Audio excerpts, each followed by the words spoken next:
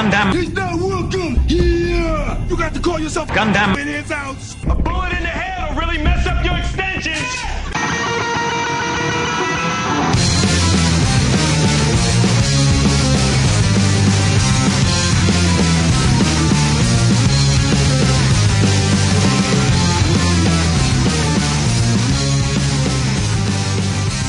All right, everybody, welcome back to episode 33 of Gundam at MAHQ, and this is one of your hosts, Neil Lornoke, and I'm always joined by my two wingmen, and those would be Sobro Ryu and Chris. This is kind of a landmark episode because we're going to be finishing up our reviews of the end of Mobile Suit Gundam 00, reviewing episodes 19 through 25, and also kind of having a little introspective of our thoughts of both Season 1 and Season 2. And this also will be the final segment of Gundam Roundup, because we're not going to be doing a roundup on 00 because we've been doing reviews for 00 for the last year and a half. And we'll be once again joined by everybody's favorite hater, the General Austin from the Hategon down there in Hate Valley, Florida. Actually, I heard Austin's made a lot of troll kills lately, so he's achieved ace status, joining myself and Chris in troll kills.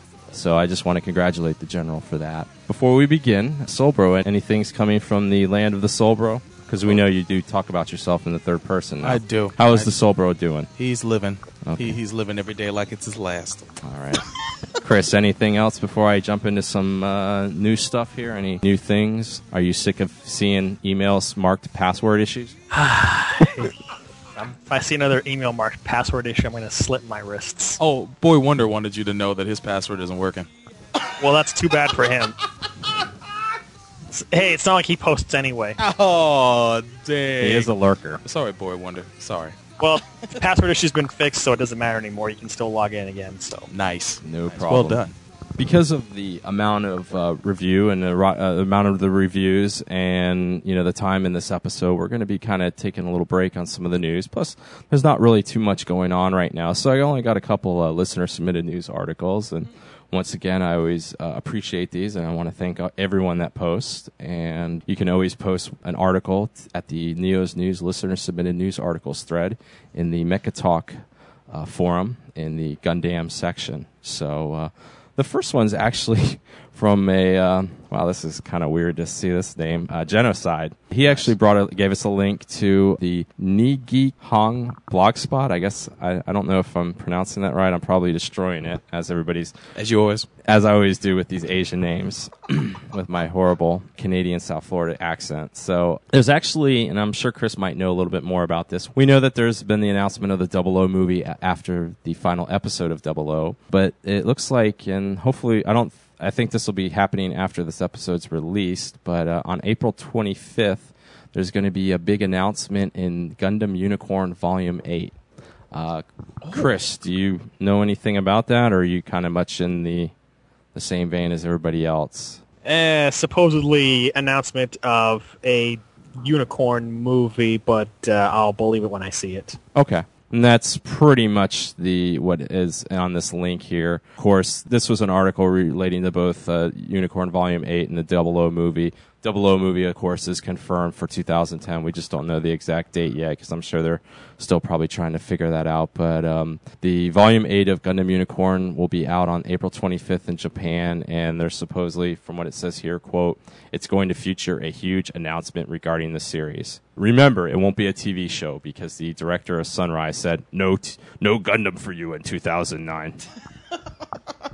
So, thank you, Mr. Genocide, for your submission. Another article here, and this kind of goes into the WTF and kind of a scary article here too. Also, because I think of the last episode of Battlestar Galactica when I read about this. Our man Furious Rodimus posted an article from the Anime News Network about a Japanese man built an 11-meter long, 15-ton beetle robot. What? Yeah, it is a man named Hitoshi Takahashi. He's a 6-year-old man who built a 15-ton walking beetle robot in his garage in the eastern Japanese prefecture of Irobuki. And it's called the Kantabum RX-03. So it's the third one that he's built. It's about 11 meters long, 9.5 meters wide, and it's his biggest one yet. It took him 11 years of his life to build this robot.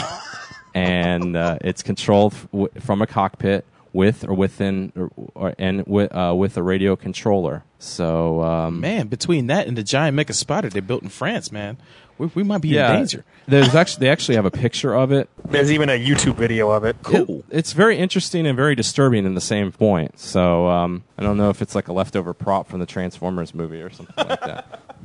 Where can I get mine? I don't know, man. I want to drive around in that thing. Yeah, really. Get That'll a- really make it easy for rush hour traffic in the morning. Get a normal Hey, old lady, get out of my way. This is Larry King. I got to get to work. Interesting when I need to have it valet parked. Exactly.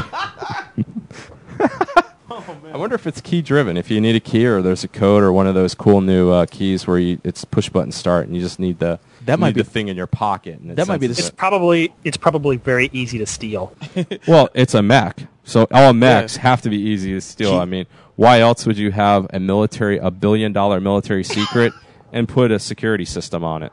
That could be the start of keys in the ignition. Yeah. Oh man. No low jack. All right, I got me a robot. Oh yeah. Get her done. Sweet. I definitely would, and like Chris said, if there's a YouTube video on it, I'm going to have to go home and check that out because I didn't see any of the YouTube video, but very interesting. Very disturbing, but very interesting, too. So, last listener-submitted news article here is from the Deuce Bonzo. And this is coming from the Anime News Network, and there's going to be a Full Metal Panic movie, but the good thing is, I don't know who this guy is. Zac Efron. I guess this says here he's from High School Musical, Hairspray, 17 Again. I don't know what those are. I know a High School Musical. Because you're an old man, that's why. He is the heartthrob in Hollywood right now for these jits. I mean these young titty boppers. They love this guy, and I don't have to relive high school. You don't have to. Trust me. I'm sorry. I know high school was good to me, so I don't have to relive it in a movie. I don't even know who he is. I don't like him. Get off my lawn. Oh my goodness. Is that Larry? Get off my lawn. No, I'm Larry. Damn kids. What are you, Precious Roy? This Zac Efron. But No. I guess there was some Oh, poor Zac. probably rumors that this guy was going to be the lead, which is Sosuke, which I don't even know what this guy looks like. What is he? Is he like a blondie or something? No, he's got brown hair. Oh, okay. He's a pretty boy, man.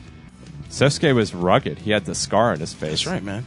He came hard. He did not look like a pretty boy at all. There's going to be a live-action movie, I take it, of Mandalay Pictures has the right to adapt Full Metal Panic into a live-action movie. It says here, quote, while Zac acknowledges that he did have a meeting or something for the project, the project is to the point where it's not going to happen, and oh boy, this is bad. He's a huge comic book and manga fan since he was 10 years old, so that's always bad. Wow. So that means he might be in other things. So I know he's slated to be Johnny Quest. He just they made that official just the other day for the live action of that's actually in production. Is this It's is this official. Hollywood Reporter at MHQ? I'm just letting you know he's got a Thank career you, in Soul adaptations. Late Yagami. Is he going to be the late Yagami? That's an internet joke. Oh man. Oh. But But a website called Zac Efron as Kira. It's a joke started up by somebody. It's not real. That's hilarious. It's amusing. It's got Photoshop pictures. Go check it out. Okay, I guess I'll will. check that out. There's no dates or anything when this movie is going to be done, but Development hell. yeah, exactly. Just like Robotech. Oh. It'll be out. It'll be out right after that Robotech and Evangelion movie. Damn. You breaking my oh, heart. the and, Evangelion. the Battle Angel Alita movie that James Cameron's doing. Oh, I know. Yeah, it'll be out right after all of those. That movie will never come. Yeah. Just like his Spider-Man movie didn't. Thankfully. That's it on the news. Once again, I'd like to just thank everybody that submits. And, if you have any kind of news articles, hard news, or any type of WTF that, goes along the lines of what we talk about here, and pretty much just look at the past submissions. You'll know what we put up there. Definitely post it in the Gundam section of the Mecha Talk forum in the newest listener-submitted news articles thread. So, any of you guys have any final thoughts before we move on to an all Gundam episode of Gundam? Who would have knew? Nope. Okay, with that, we'll be going to our first segment. You're listening to Gundam at MAHQ.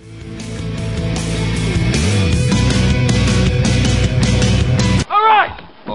Knock this off. I have been having a very bad day. Just got out of jail this morning. Already I have been shot at. I was on the bus and flipped over 17 times. Bitch tried to stab me in the bathroom. But somebody blew up my Porsche. I am in a bad goddamn mood. Now, I usually don't jump in when somebody's getting beat down, but this man, Jack Cates, is going to help me straighten out the rest of my day. Now, I suggest y'all back up and let us go about our business. Because you got a gun? No, because I have a gun and I'll pop a cap in your ass. Need a cake but you don't want something boring from the local supermarket or bakery? In the South Florida area, try EpicSugarWorks.com. This bakery specializes in creating cakes based off of your favorite anime series, video game character, or whatever custom design you're looking for. Their online store also features anime and video game themed chocolate lollipops, as well as gift certificates if you want to give something to somebody. So if you're looking for a cake that's above the norm, go to EpicSugarWorks.com. It's epically delicious. I have something here for you. Your father wanted you to have this when you were old enough, but your uncle wouldn't allow it. He feared you might follow old Obi-Wan on some damn fool idealistic crusade like your father did.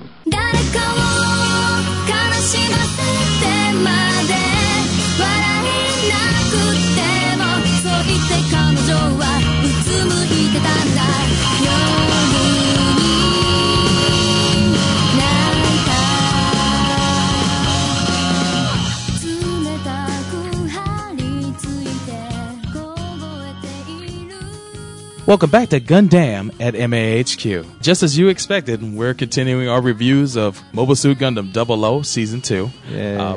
This time, we're starting off with Episode 19, Shadows of the Innovators. Some of the things that happen in this episode, it kicks off with the Von Traps on the run. That's right, Klaus stays at the cabin defending the kids and Marina as Shirin helps them escape. Celestial Being, they move out with their counterattack. As you remember in the last episode, Aloz was raiding the Ptolemaios. And Soma apparently is out for blood, and she confronts Andre in this episode. Setsuna, he apparently is the GN matchmaker as he fights Louise, and both Louise and Saji catch a contact high from the GM particles that are coming out the 00. During that time, Big Bad Hallelujah returns, and he's cutting up grunts. Saji and Louise during this time attend GN couples counseling, where they talk out their different positions in the conflict that's going on between them and the roles in the two different units that they are part of. Louise eventually ODs on Saji's love, though, and then she has another mind-raping migraine. Tierra gets some during the battle, and he takes out the Gadessa and captures Revival. Saji calls time out, yelling out that nothing will change, and that catches the attention of all the Celestial Being pilots, thinking that no matter how far this war progresses, nothing will change. Graham, all the while, is overlooking the battle, and Shirin sends Marina and the kids packing to the new hideout while she heads off to go meet up with Klaus. Back on the ship, Saji is not deterred from his mission of reuniting with Louise and tells Setsuna that he's going to continue fighting in order to be with her. Andre stews in his own juices while Louise grieves back on their ship. Revive is interrogated by the crew of the Ptolemaios, and during that time, Anu rebels. And I got to say that Lasse is the hardest man alive because he goes through all sorts of torture all the time, and Anu shoots him. Ribbon, of course, talks about wanting the 00 again and slaps Regine for his insubordination, working behind his back to usurp Ribbons. Wang is still holding on to the vital info during the time that Nina hijacks her ship and takes over her ship's OS with Veda. And Nina starts to get buck wild on Wang's ship when she starts attacking it. And that's where the episode ends. What are you guys' thoughts on this episode? Pretty decent episode. Quite a few things going on here. We see, the whole situation with Kateron basically still being on the run. Marina's taking care of the kids, and there comes a point where it almost seems like when Sharon and them are running, it almost seems like she just wants to kind of, my impression, she wants to kind of leave Marina behind, because Marina just, she's just not gonna fight. She's not gonna fight. She's not gonna do anything.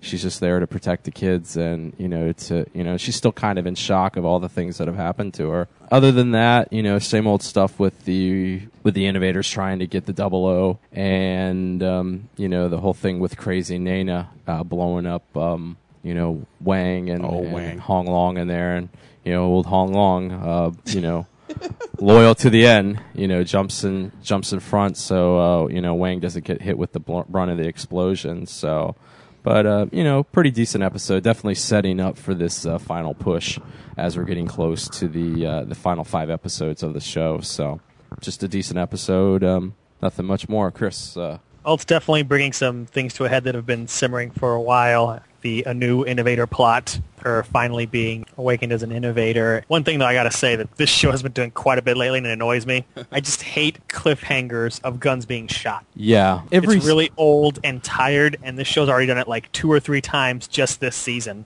Oh, wow. Every once in a while, yeah, 1 or 2 times. Yeah, I'm kind of with you on that. It starts to get a little old after a while. It starts to lose its effect. Yeah, because the episode before this, they did it with like the cliffhanger of, did some guy shoot Marina? Yeah. And it's like, no, they got shot. Yeah. Like, oh, big surprise. So, yeah, that's kind of annoying. It's like, please stop doing that. And it's like, it's going to happen one more time before the show ends, because it does. So that annoys me, and I wish they wouldn't do this. That's just a tired device, and it like you said, it works well when used sparingly. And used in the right context too. It's one of these things where it's like sometimes you can go to the well one too many times with something. Yeah, it's like she's sitting next to Lasse and she fires. Who is she going to hit at point blank range? Yeah. Haro, I don't know. Hey, man. Yeah, I mean, it only works in certain circumstances, like if it's a large crowd and you don't know who's getting shot. If it's a guy who's sitting 2 feet from you in the driver's seat of the ship, you know who's getting shot. Exactly. Anything you like about this episode? No, I do like the episode. I just yeah, I know. That trope annoys me. I like the surprise ending with Nana coming out to get her revenge on Wang. Oh, yeah. And it's just this season I dislike Wang so much because she's such a manipulative bitch who thinks that she's so special, as evidenced by her reaction when she's getting shot at and she just can't process the fact that maybe she's going to die. Yeah, the fact that somebody would actually want to kill her, Yeah, and would dare to. Yeah, exactly. And she just can't believe that she's getting shot at. And not that Nana's one to talk, because she's a freaking hypocrite too, but Wang definitely is a bad person, and she deserves to get what's coming to her. The only one that doesn't deserve that is Hong Long. He's just cool. Yeah, but he's kind of an idiot though too, because he was loyal to the end. Yeah, and I don't know. Well, he's kind of damned. Well, that's for another episode. Oh yeah. Anyway, any other thoughts, you guys, on this episode? Not really. Do you like this episode, Silbro? Because that's the new standard of all reviews. If Silbro likes the episode, we have to move on. Then, okay, I guess we can move on, right? The episode 20, which is called A New Return. Pretty much picking up from episode 19, we see the little confrontation with Sumeragi, the Meisters, and Revive. They're trying to find out where Veda is. Revive doesn't know, and just kind of playing all the little innovator mind games that these guys like to do. Veltz calls to let Sumeragi know that Anu's an innovator, and she basically committed mutiny and took little Milena hostage, and that she's going down to the hangar bay to get the 00 Gundam. They actually loaded up on there, but then they're confronted by an armed Soma. During this time, too, the ship is being infected by a virus, so all kinds of crazy little stuff is going on. Anu and Revive do eventually escape to Ptolemaeus without the 00, but Revive does manage to steal the O-Riser, and Anu's in like a little small shuttle, and of course the Meisters launch, and then the 00, they hit the docking sequence of the O-Riser, and it ejects everything, and Revive can't get out of there. Later on, we see that the Ptolemaeus is recovering from the computer virus, and everybody's having this shock thing about the whole thing about Anu. They're like, we can't believe that she was so nice, but now she's so evil. And oh yeah, another classic trope. Yeah, exactly. And as they're kind of discussing this, some more mobile suits come in, and it's Healing and Revive, and a Garzo and a Gadessa. And Luis is in there, as in that new Ragnant, the kind of crabby looking thing, and Anu's in a Gadess. And so once again, all the Meisters launch. There's quite a bit of fighting going on. Poor Lock-On's trying to talk to Anu, trying to get her back to the way she is. We go through the old, if we're going to go on Gundam tropes on this one, the old trope of she kind of breaks the spell and she's back to the normal girl. Oh. And then, of course, Setsuna comes by with the 00 with a healthy dose of GM particles to make everybody nice and loopy. And they start talking, and then once again, she regresses back to her original programming and, attacks But, in the split second there, Setsuna attacks her, and then, she's talking with Lock-On, and then she pushes him away as the Goddess blows up. Then all of a sudden, it ends with Setsuna thinking that he's hearing Marina singing again. The end. The end. Yeah. Any thoughts on episode 20, guys? I can tell you what, man. Setsuna can take a punch repeatedly. Yeah. I gotta say, of course, this is the episode we've all been looking forward to, the dramatic episode of the two lovers versus each other. Yeah. Oh my God, dude, forced relationship, dude. Yeah, exactly. Totally forced relationship. Shitty writing, horrible writing, terrible writing, no writing, lack of writing. These guys have absolutely no talent. I would have not have done it like this. I would not have developed this relationship like this. Well, all I can say is Red Horror earned his colors this episode. Yeah. When he When he just kind of pops up. when he fights Revive off. Yeah. Although Revive did one of the coolest things ever. He freaking blasted the inside of that cockpit and got the hell out. That is true. Well, you know what? F y'all. And just Yeah, got fix this. Here you go, Ian. Have some more extra work to do. Well, he just shot the panel up, man. Yeah. Too cool. Well, But at least flat panels should be cheaper in the 23rd century than they are now. Ribbons, the douchebag puppeteer, he kind of just messed up the whole love connection between Lock-On and Anu. But Hey, he's a space age cockblocker. he Yes. is. And Setsuna is the Grim Reaper of love. Well, I do find it funny, though. The one thing I do have kind of a problem with this is that, and I know it's because of the whole thing with the new, but I found it kind of funny that here Setsuna is going to help Saji find Luis, who's been trying to kill them nonstop throughout the whole season. But the one time that Anu snaps, he has no problem taking her out. There's an imbalance there, I'll be the first to It say. is, yeah. I mean, yeah, I won't make excuses for that. No. But you know what, though? I understand the reason, but you know what, it though? was just a little funny. If there was a similar situation and Setsuna had to kill Louise, I'm sure he would have done it. Much to Saji's chagrin. I mean, Louise has been lucky. She's just been lucky because the situations they got into, she has been able to live because, things played out better for her than poor Anu. But Chris, what were you going to say? I'm sorry. Well, I was going to say, in response to that, they don't know what Louise's situation is. They just Yeah. think that she's being confused. They don't know that she's under that same innovator control thing, that Ribbons can take control of her. And since Ribbons can take control of any of these innovators, there's not much you can do about that. No, I know. true. And So- it's not a big nitpick, but I was just kind of sitting there and I'm like, wow, the whole situation of, throughout the whole second season, Luis is trying to go after them. She's actually, had some conversations with them the first time Anu kind of screws up. And you can definitely see she was trying to fight off The control. a little mind control that Ribbons has. But I guess- other than that, it's believe me, it's not like it's the suck and they're the most horrible writers. And Oh, man. this Don't say is that. what happens when you force relationships upon us. You're breaking these trolls' hearts, man. You're Yeah. breaking them. Well, it's one of those situations where it's like someone gets to a point of like no return. Yeah. Sort of like a Rosamia Badam. Like Yeah. that chick got so crazy that at the end it's like, what choice do you have? Yeah. Oh yeah, As Yeah. long as Ribbons is alive, Yeah, there's she nothing they can- could have done for Anu. So yeah, they're- she can always turn. You're practically putting even her if out you of capture misery. her and keep her in a locked cell. Who knows what she's able to do. yeah. But at the time, they had no idea what was making her change. And if she had actually got locked up in the cell and then Ribbons died, and then everything Like I would have been said, all right. it wasn't a huge nitpick. I was just sitting there and I'm like, No, do it. No, I went on 45 forums and I sat there and I'm like, what? WTF? Gundam Double O is definitely the suck now. What impressed me kind of was Lock-On. The fact that he was fighting her, given that in these situations, usually these guys are left like not knowing what the hell to do. Yeah. And he pretty much beat her down, and even though the Keratin was pretty wrecked. Yeah. So he had some fancy moves there with the Trans Am and with the shield bits. He's a much more talented up close with his suit than his brother was. I gotta say, Yeah, he's Yeah. more of the melee. yeah, The He likes melee pilot. those pistols. he sure does. Yeah, that was a good point that you brought up there, because normally we see this and it's like the pilot kind of loses all sense of reality there for a second. He's like, oh, I can't do this, but no, he's like, look, I got a survival instinct definitely kicked in on him. Also, again, Red Haro definitely scores points for taking down Revive. Yeah, Damn right.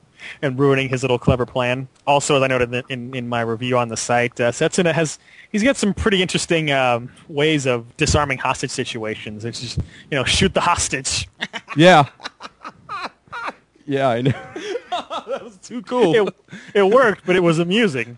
Hey, man, he learned from the master. Ali. Yeah, I guess so, but Ali would aim for the head. So, Well, yeah. because he doesn't care. Also, I like that, at the end, Lock-On has his confrontation with Setsuna, and he's like beating him down, that it kind of just ends there, whereas in a crappier show, Destiny, this would have turned into like, a multi-episode obsession. Oh, God, yeah. Character just can't get over and just goes into a complete rage and completely blinds him. Shinosuke. So I'm glad that 00, did it and then didn't dwell on it. At the same way, in season 1, when Neil found out that Setsuna was part of the organization that killed his family, he didn't become like so obsessed with it that he held on to it for like the rest of the show. He let it go. They handled it Well, then and there. that's been the good thing about the Meisters, all 5 of them now, the 5 different Meisters that we've seen. They, they have their issues, they have these things, and it does affect them, but they get the big picture. Mm-hmm. Yeah, they don't hold on to childish grudges the way Yeah.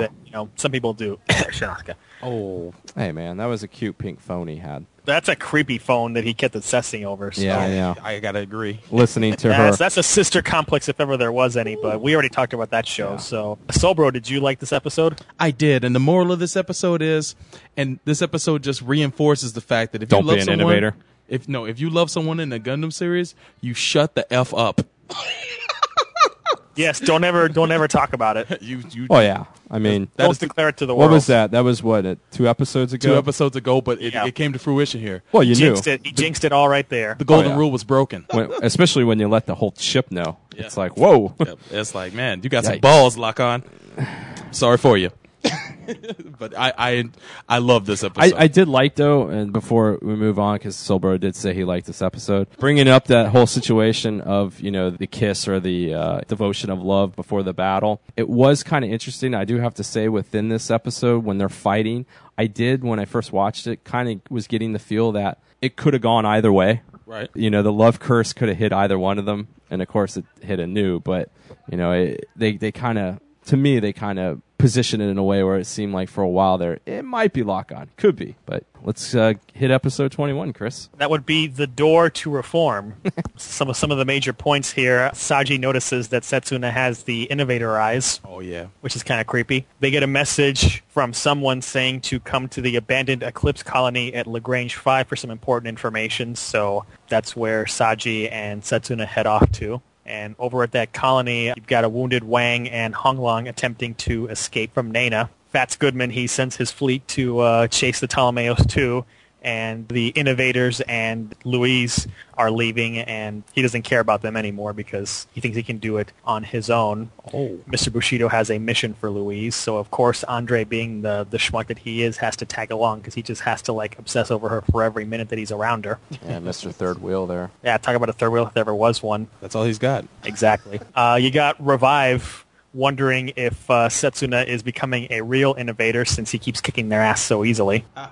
Over at Eclipse, we finally get the motivation, the masterful motivation that has been driving Wang Lume for 45 episodes, which is she doesn't like that her brother was a stupid wimp and couldn't become the leader of her family, and her life got screwed up because she had to become the leader of the family, so she wants to make a future for herself that's just for herself. At which point, Nana jumps in, saying that that's a stupid reason, and blows away Honglong unceremoniously, Oh, my God, man. Man, it took some shots. Yeah, he did, man. including the headshot, because that's another thing they liked in this season. They love doing the headshots. Boom. Well, Nana must have been doing some target practice with Ali. I guess so. Freaking So, she takes him out.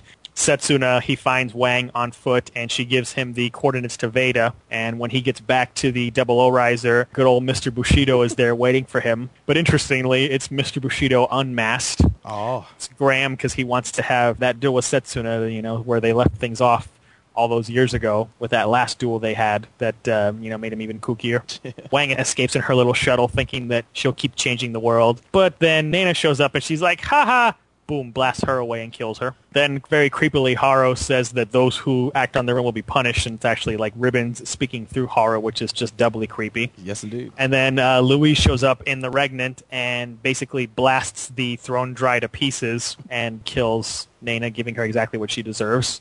Unfortunately, Louise is totally back crazy and laughing and acting like a reverted childlike state. Oh. So you can see that she's Looney Tunes. It kind of reminded me of a little bit of Camille when he's in the cockpit. Oh, yeah. When he When he got brain fried by Sirocco. Yeah, kind of reverting back to kind of like the childlike, thing, because he's like, oh, look at the stars and stuff. I mean, she was a little bit more creepier because she's thinking she's talking to her mom. Yeah, that was certainly creepy. Oh, the good old days. And things come to an end when Setsuna and Graham are fighting. They both go Trans Am, and the overload of particles takes them to the naked GN space. and we see Graham how scarred up he is. Yeah. From that battle with Setsuna those years before, and Setsuna has the realization finally what the whole purpose of everything was with the GN drives, to lead humanity towards innovation, because he sees now that he's becoming an innovator. Yeah. So, comments. Pretty good episode. Once again, throughout this whole show, they've like we stated in the review of last episode, that they keep it going with some of these things, and the when something happens right away, and it comes to a finality. Especially with Wang and all that. It's like there was nothing more that she could do, and her finally getting killed. And, Louise finally got her revenge for her parents that she wanted for the last 4 or 5 years here. The whole situation with Setsuna and Graham getting transported to the opening sequence of the show was kind of interesting. And like you said, we finally do see that, even though see how definitely scarred Graham is. But it was a pretty good episode, especially with the revelation that... Didn't we speculate when we were talking about... when we found out that they were brother and sister, Hong Long and Wang? Didn't somebody speculate that it was probably something like this with a kind of a family business type of deal? Yeah, because we had always wondered why Hong, the older brother, wasn't the one in charge, and she was. So and they finally just get into the business of that. But which is cool. Patrick might think he's immortal, but what does Lasse say? Hardcore. Yeah, that's what Lasse is. That dude. guy must have like his own. Lasse, he's channeling the spirit of 50 Cent. That's what I'm saying. He must have his own bed in the infirmary. Damn, man. Because it's like The Lasse Aeon memorial bed. He's got his own wing. This is the Lasse suite. This is the Lasse Aeon memorial wing. Even though he's still alive. Damn. Because he's here every other day. A nice episode too, because they didn't go too crazy. They ramped up the action, they ramped up the intensity. But sometimes with these shows, they can kind of ramp it up too quickly. And as we see in later episodes, it's kind of a good flow with everything. But other than that, a good solid episode. So, bro, I enjoyed the hug it out bitch moment between Setsuna and Lock-On. I love you, man. where they come to terms with Anu's death. Yeah. But just like his brother, he was at the point of being about to shoot Setsuna, and then he puts the gun down. Man, you just can't shoot a guy that's that badass, even if he kills your woman.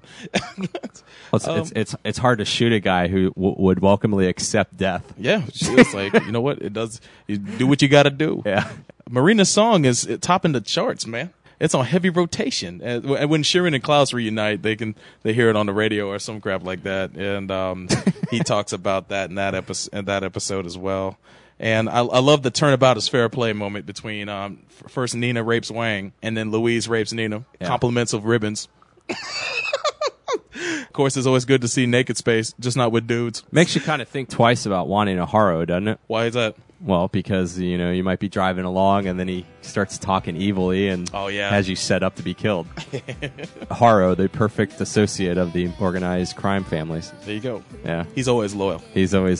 Weeding out those that aren't. Fantastic episode. I enjoyed it. Ooh, fantastic I gave it episode. a fantastic. Chris, some of your things before we end this, because, man, he said fantastic episode. I'm dumbstruck. I know. It's like, wow, I've never thought I would hear that. Leaving you guys' minds blown. Yes. I feel like I'm in naked space, not knowing what the hell's going on. There you go. Solbro Ryu, blowing minds since 2007. Yes. Pretty much. And pissing off others. I liked some well-deserved comeuppances in this episode. First for Wang, since like I said in the last episode, I've really disliked the things that she's done in this season. The way she's trying to play both sides because she thinks that she's so freaking special and just using people like they're chess pieces. Oh, and FPS Doug must have snuck into the writer's room because this is the start of the headshots. Yeah. It's a shame that Hong Long had to sacrifice himself for such a waste of a human being. That's what I'm saying. Yeah. Only to extend her life by a few minutes.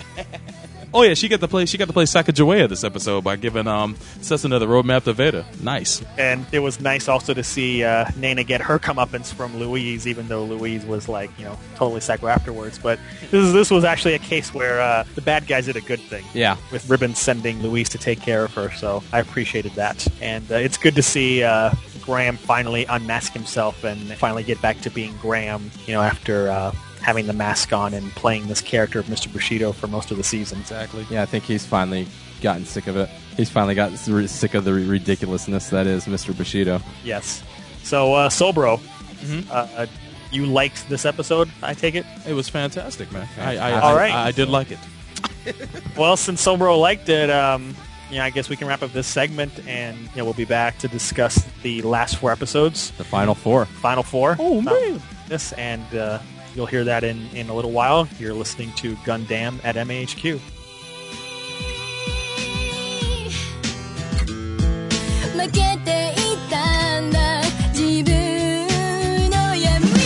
Suddenly, there was a terrible roar all around us, and the sky was full of what looked like huge bats, all swooping and screeching and diving around the car. And a voice was screaming, "Holy Jesus, what are these goddamn animals?"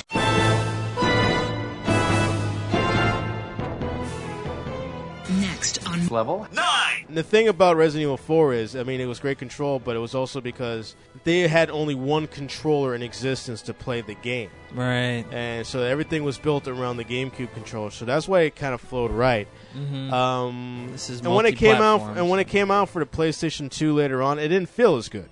It didn't. It still felt better on the GameCube controller. Makes sense. But now you have Resident Evil 5 being made for PC, PS3, and 360. So it doesn't seem to flow as well. There's 4 different types you can choose from. I tried 3 of the 4. Well, thank God that we have 2. I have 2 or 3 months to get used to this control because it's going to take all 3 of them. You really think so? You don't feel like if you just kind of get into the groove of just like using one setup, it'll just kind of come to you eventually? Yeah, in 3 months. Oh, wow. So I play that game online with Sobro. We're both going ape. It's a game. If he gets the money, he wins. If the bus blows up, he wins. What if you win? Then tomorrow we'll play another one. But I'm not available to drive tomorrow. Busy. You're driving along, and all of a sudden the kids are yelling from the back seat, "I gotta go to the bathroom, Daddy!" "Not now, God damn it!"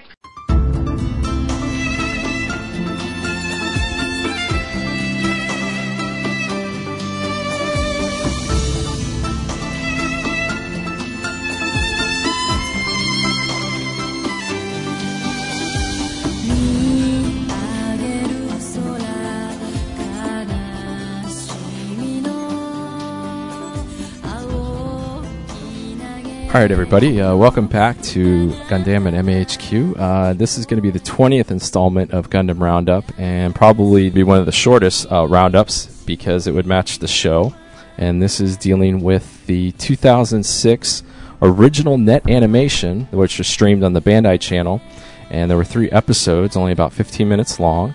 And that is Gundam Seed CE-73 Stargazer. Man. And like we said, it's basically 3 15-minute long episodes following immediately after the Break to War incident, and follow pretty much some things that are going on with Sven Kao-Payong. He's a 20-year-old natural who's a member of Phantom Pain, and he pilots the evil-looking Strike Noir, basically the Black Strike. And it's also featuring another character, Selena McGriff, who's a researcher for what's called the DSSD, and part of the Stargazer project, which is talking about a mobile suit to search other planets within the solar system. And it's just the title suit. It's a mostly white with some gold accents. Just gonna go into some of our thoughts about this, and just like we had in Gundam Seed and Gundam Seed Destiny, our special guests from the Hateagon in Hate Valley, Florida, the original Hater, Austin.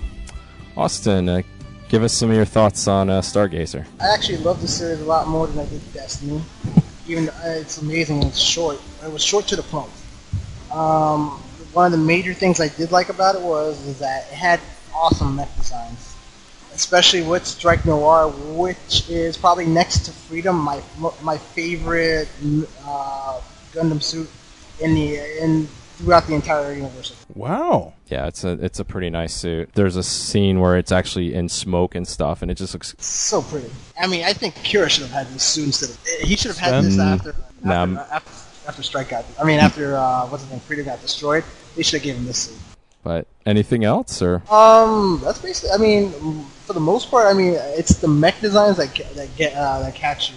So I mean. The story was pretty good. I mean, I wish they could have done more, but I mean, do what you do what you gotta do. Other than that, though, I mean, it's just the thing that really catches my eye is the mech design. Okay. Solbro? I actually really enjoyed it, especially the first episode where you have all the chaos happening from the Break the World. We touched upon it in Destiny, but you really got to feel the impact of what was going on the aftermath of that incident. It kind of had a little bit of a throwback to, which was like recent news at the time, far recent for me to see it in an anime, the Hurricane Katrina incident. Mm-hmm. Some of the visuals of the aftermath of Break the World were kind of vividly reminiscent of that, and well, it looked like one of the cities was New Orleans. Yeah, exactly. And then there was a fight there. One of the coolest twists in there is when you found out in the first episode that the enemies that Savannah and gang are fighting are children, young coordinators that are all like grouped together in those suits that they're fighting, and that just added an element of horror there that I didn't expect. It was the show that had a humanistic side for the Earth Alliance. I mean, they finally presented some characters that you actually liked to some degree. Sven. Yeah. What about the guy voiced by George Nakata? I forget his name. That? Shams? Edmund Ducross. Thank you. I liked him. I thought he was a cool character, but then again, he worked for DSSD more. He was kind of a liaison between the two, which was not part of the Earth Alliance. They were separate. Yeah, true. Entity. True. Well, then I eat crow yet again, as you usually do. I got the spoon and fork, son. The spoon and fork. But other than that, I like the design of the Strike Noir, but I like the design of the Stargazer even more. I thought it was an awesome looking suit, and I'm glad when they got into it. I think the series was entirely too short, but that's a moot point. And I liked it a lot better than Destiny, I'll say that. But we both agree at that. Yes, indeed. Who's next? Chris, your thoughts? Okay, I'll agree with them and say that even for the flaws that Stargazer has, in 45 minutes, it still manages to be a lot better than all of Destiny was. And that's not hyperbole because, number one, it certainly has the best mecha designs in the Seed universe outside of Astray. Astray has some really nice stuff. So in terms of the animated Seed universe, it has the best designs. You know, Strike Noir, Blue Duel, Verde Buster. They all look really nice, as do the other ones. Even the frickin' Kerberos Buku. Yeah. I'm not a fan of the Buku, but the Kerberos Buku is pretty awesome looking, and you know, the Savage Buku attack in episode 2 just kind of proves that. In the first episode, the way that they show the aftermath of Break the World is handled much better than in Destiny, because as I said in the Destiny segment a few episodes ago, it just happens, you see the destruction, and then it gets totally glossed over. You don't see the impact on civilians. You see these people stuck in these flooded areas, and the imagery in this episode, which came out 3 years ago, very, very creepy in the way that's reminiscent of Hurricane Katrina and the Asian tsunami. Oh, yeah. So I think that was pretty deliberate in the way they were trying to go for that, and it just adds to the atmosphere where you've got all these people stuck, you've got these cities that are flooded, and in this episode, probably you have the most positive depiction anywhere of the Earth Alliance, because you see them as soldiers trying to respond and rescue the civilians. Yeah. In this first episode, Edmund, he was a great character. It's a shame that he had to die, and it was nice to see him bring some much needed realism to Seed and have him maneuver to use a tank to take down a Jinn. That was cool. And then Sven, I think, as a lead character, he was pretty interesting in the sense that, kind of like Setsuna, he one of the few characters who, as a child, was taken and brainwashed and trained into becoming something he didn't want to be. Yeah. Even more so than Setsuna, because, you know, this guy, his parents were killed, you know, he had a good life, and then he was just grabbed by the state and thrown into this training program of being brainwashed to hate coordinators and be a pilot, and now he's an adult, and that's not any of what he ever wanted to be. He was just a kid who loved astronomy and had his whole life ruined by the Earth Alliance. Yep. Watching all that old stuff on ENN. Exactly. And it was interesting to see an organization that's out there doing scientific research like DSSD. The problems that this show ran into is, number one, the length. Yeah. You know, in 15 minutes, what kind of story can you tell? Not much. Seriously, this show should have been at least, or ideally, 6 full-length episodes, 22 minutes each. Well, I would equate it to this. I can't remember who said this when we were talking about F91, but somebody said, like, you watch F91 and you're like, wow, I'd like to watch the series. I get the same thing with this. It's like, wow, I watched Stargazer. I'm like, wow, this is probably a really cool OVA, but where am I going to see this? It's like looking into a keyhole of the Seed universe. I honestly think that all the sub-stories of the Seed universe would make a great series all by itself. They would. Yeah, I mean, Stargazer and the Stray stories, all of them, great series all by itself, and probably better than the other two. Then again, I'm talking out my ass maybe, but you know. Although, I know what, Stargazer should have been Destiny. Hey, you know what? You're right. It should have been Destiny. It would have been. It would have been better that way. It would have been so much. At least you have something now. You can use the Earth. I mean, then you have a different side with the Earth Alliance where you go, look, they got soldiers that you like. They got people that you can feel empathetic for. Unfortunately, Sven is the only one who's sympathetic because his teammates, you've got Muddy, who looks like Call Girl Mobile Suit Pilot. Yeah. And then you got Shams, who is the token black dude who's just a typically, evil Earth Alliance, blast them coordinators. Ha ha ha ha ha. Who was the one that got killed? Who was the one that got killed horribly by the box? That was Muddy. Yeah, that was her. And then Shams was the one who went crazy, like spamming with the Buster, and then it's like he had no energy left and got destroyed by a bunch of mobile suits. Well, what makes it even funnier is they keep ordering him to come back. And he's like, no, coordinators. But I do like that. You know what? Their suits weren't like these unbeatable things. Like we've seen in Seed and Destiny, where they don't destroy. You don't have like regular mobile suits destroying these uber Gundams. Yeah, they were just upgraded versions of the original Gundams, and they had some new abilities, but they still lost against the grunt suits. My biggest complaint about the series, and I think you all would agree, is even though it starts off showing the Earth Alliance as being more sympathetic, in the second and especially in the third episode, it goes back to being just as detestably evil as it was in Seed and Destiny. Yeah. And that's the biggest flaw in this series, that they just went back to being cheap, stock movie villains. Yeah, that's my big problem with it too. I mean, I really can't say much more than what you guys already said. When it comes to the mobile suit designs, great designs. Even like the Wyndhams. I like even the way the Wyndhams kind of looked in that. The Wyndhams. Even though, they were changed a little bit, but pretty much from midpoint of the second episode on, when you just find out that the Earth Alliance is just going to go up there and they're just going to be killing people and left and right. And I don't know, it just never, it just went back to that same old formula. And I mean, Sven is the only Earth Alliance guy that you felt any sympathy towards. Although, watch out if you're standing next to the feet of the Strike Noir. Yeah, I know, right? You don't want to go there with those miniguns coming out. Foot Vulcans of Doom. Yeah. Oh yeah, another thing. I don't know if you guys noticed, but the animation quality started to drop off quite a bit in the third episode. It's like, come on. If this is only 45 minutes to begin with, can't you be consistent about having good animation quality? Is that too much to ask for?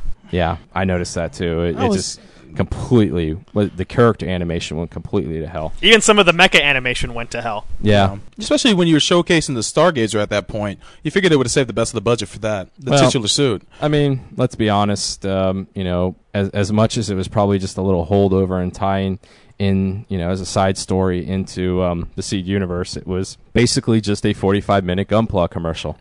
Because,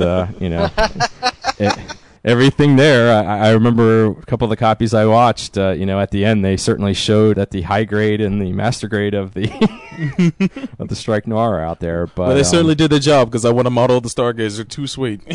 But I think it's decent. It does fall off a little bit, but it's once again, when it comes to the whole Cosmic Era universe, it seems we just have one question, or they kind of could have been. It's like this could have been much more than what it was, and it just kind of fell short. So, any final comments, guys? I got one question, and this is for the entire Cosmic Era universe. We all know that, since the Gundam Seed Destiny fiasco, that Bandai has taken a hands-on approach with with their the last couple of series like Code Geass, season 1, season 2. Gundam Double season 1, season 2, where they're taking a hands-on approach, so it doesn't end up being crap. So I want to ask, and I think I've asked you this before, but I never got a definite answer about it, Mech. It's like why especially for like the Gundam movie, like the Gundam Seed movie that we're waiting for, we've been waiting for like 4 or 5 years now. It's like why doesn't Bandai just take control of the thing instead of leaving it in the hands of the director and his wife? I have no idea, and I would say definitely because we should mention the staff of Stargazer is totally different from the staff from the TV show. So in 45 minutes, they managed to do a much better job than Destiny did throughout much of its run. So I would certainly say these guys should be considered for any movie. But I mean, that movie is like we already discussed that in Destiny. I mean, who knows what Bandai is going to do or why they do what they do? Maybe they have a contract or something like that. Who bloody knows? We're not privy to that information, so we can only guess. Anything else, guys? I would say if you want a little bit more of Stargazer, the Phantom Pain trio, they do appear in the Delta Astray manga. That's right, they do. And if people were curious, since they remade 3 of the original 5 Gundams, what about the others? Well, if you read Delta Astray, you will also see remakes the Nero Blitz and the Rosso Aegis. Yep. Oh, wow. So the entire team of the original 5 has been rounded up with upgraded remakes. Nice. Yep. So in closing, I would just say Stargazer, it's not perfect, but it's a nice little addition to the universe, and it's something to watch if you're a fan of Cosmic Era.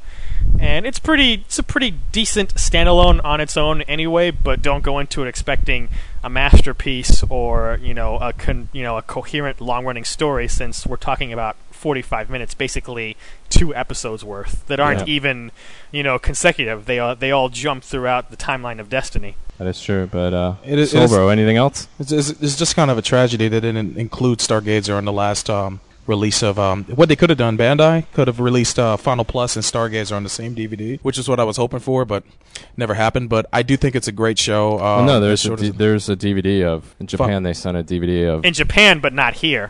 Yeah, in America, I'm saying it hasn't been licensed in America. I don't know why they didn't do it, but that there's a million questions. I don't know why Bandai did it, but anyway, Stargazer, a lot of fun to watch.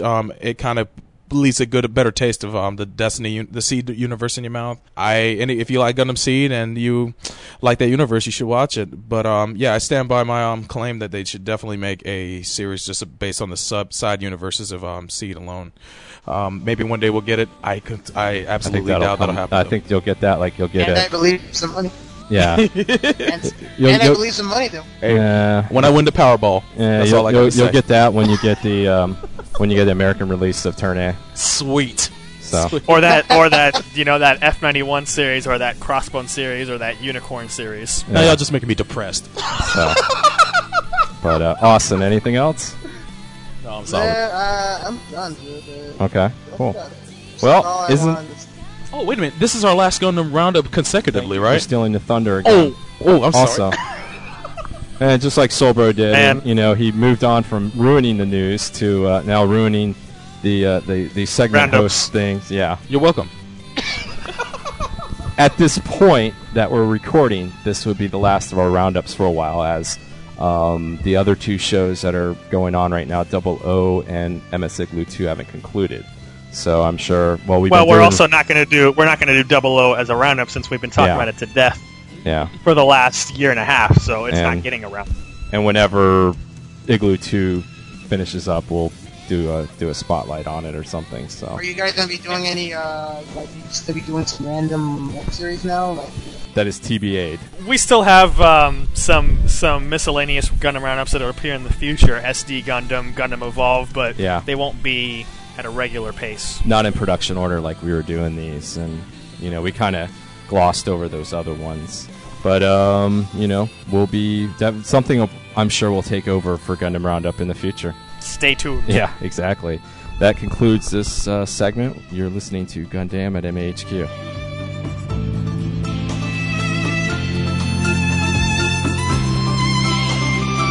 I know you. And I know when you got something brewing. I know it. What I got brewing? I got brewing, Ray? You tell me. You done lost your damn mind.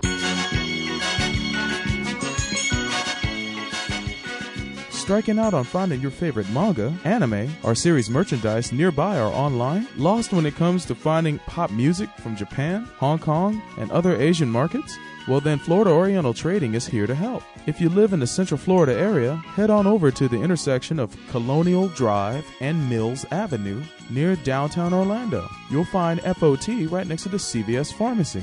For those who live abroad, find out more about our favorite store online at FloridaOrientalTrading.com or call them directly at area code 407-895-0650. FOT carries a large selection of merchandise such as art books, t-shirts, posters, wall scrolls, soundtracks, PVC figurines, models, and much, much more. Also, it's a great place to find imports of your favorite musical artists and the latest films from Japan, Hong Kong, and other Asian countries. Last but not least, Florida Oriental Trading is not only home to the best selection of anime on DVD in Central Florida, but there you'll find a wide variety of manga too. On top of that, all of their manga is always priced at 20% less than retail, daily. 20%? That's right, Frank. 20%. Florida Oriental Trading is open every day except Wednesdays from 10 a.m. to 7:30 p.m. Eastern Standard Time. You even find them open most holidays. So if you're local, stop on by and visit Quan and Debbie or give them a call at area code 407-895-0650 and give them the business. Tell them Gundam and MAHQ sent you. Damn these glasses, son. Yes, sir. I damn thee.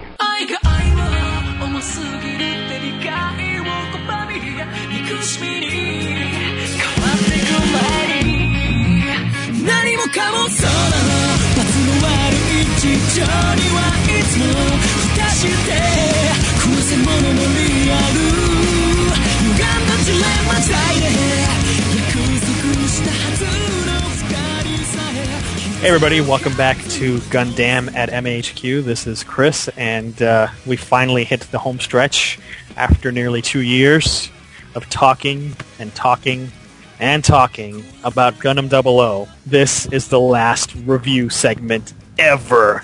Yay! Thank God. After this review segment, Gundam is no longer going to be called Gundam. It'll be Space Robot 15 Podcast.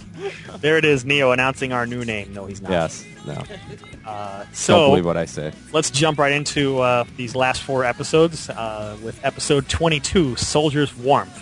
Some of the major points in this episode, we have Graham, some flashbacks showing when he was just plain old Graham and he was meeting with Homer Katagiri, and he was talking about, wanting to fight, and he sees a little demon mask in Homer's very obviously Japanese styled house.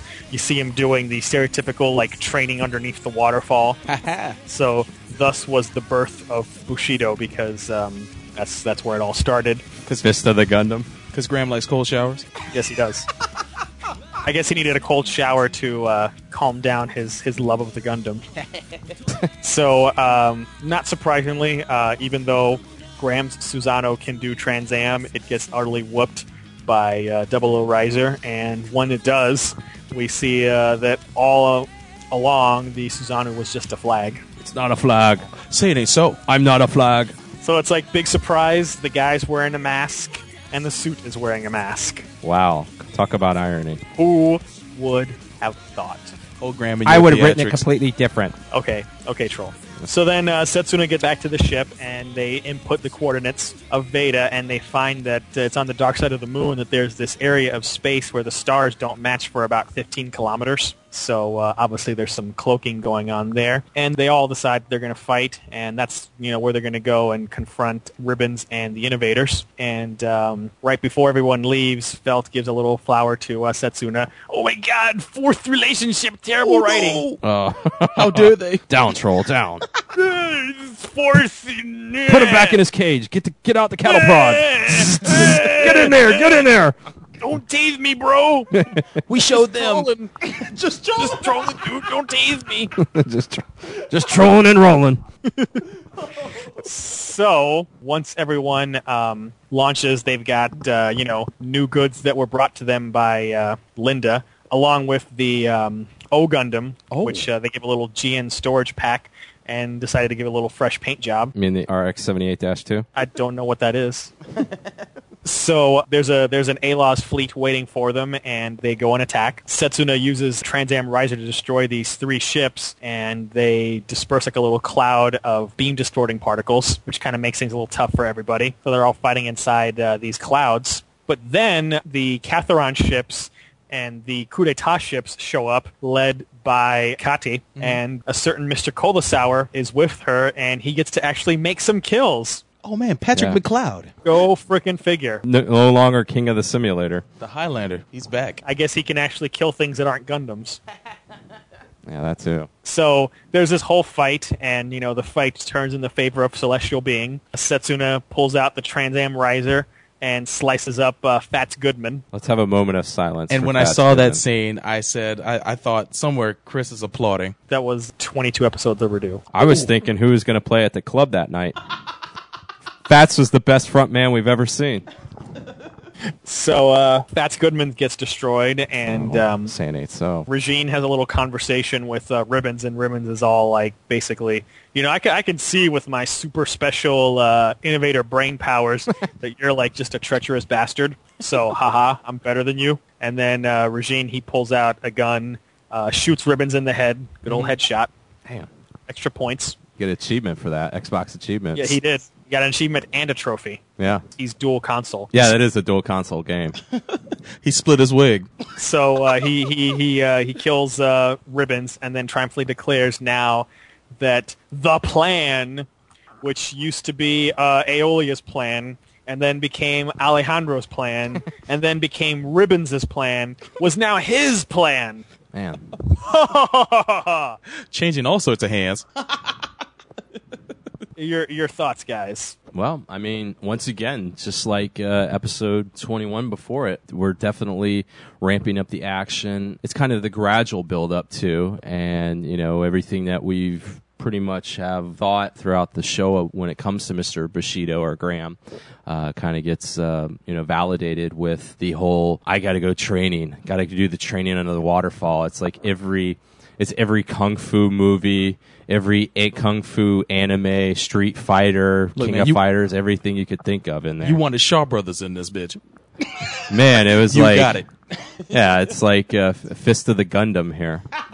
And all he needed was the sword to slice through the waterfall like Domon. Exactly.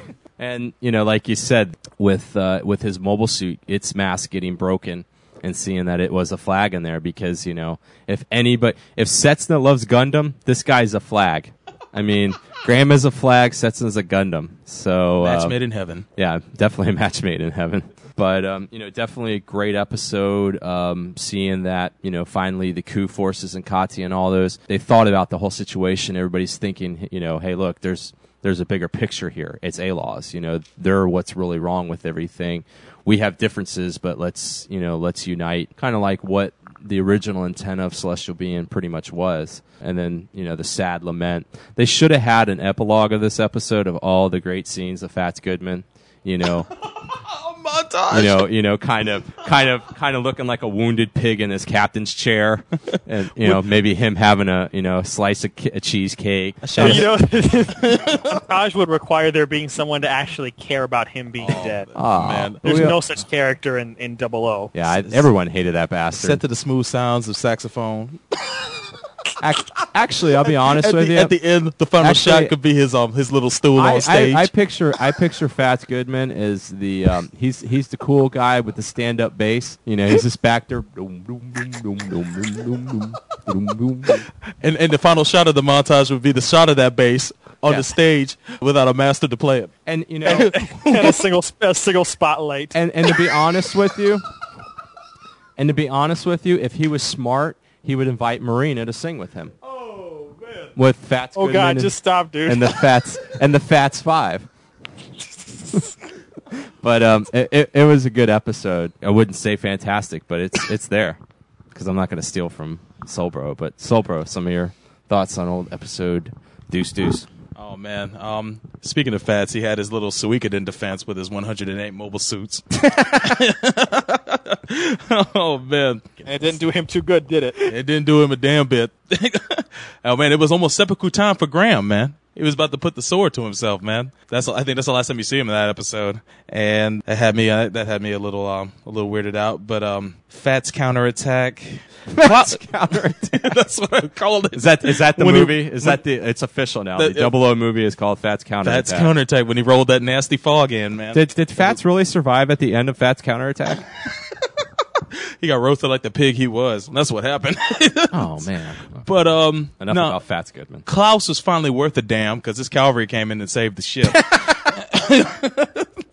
Well, it was good to see the Highlander come back. My man Patrick McLeod. It was good to see him, and of course, Kati. She had the move of the episode, man. She finally showed her true colors, and I was glad to see him. Other than that, Regine splitting Ribbon's wig was my highlight of the episode. I waited all season for that.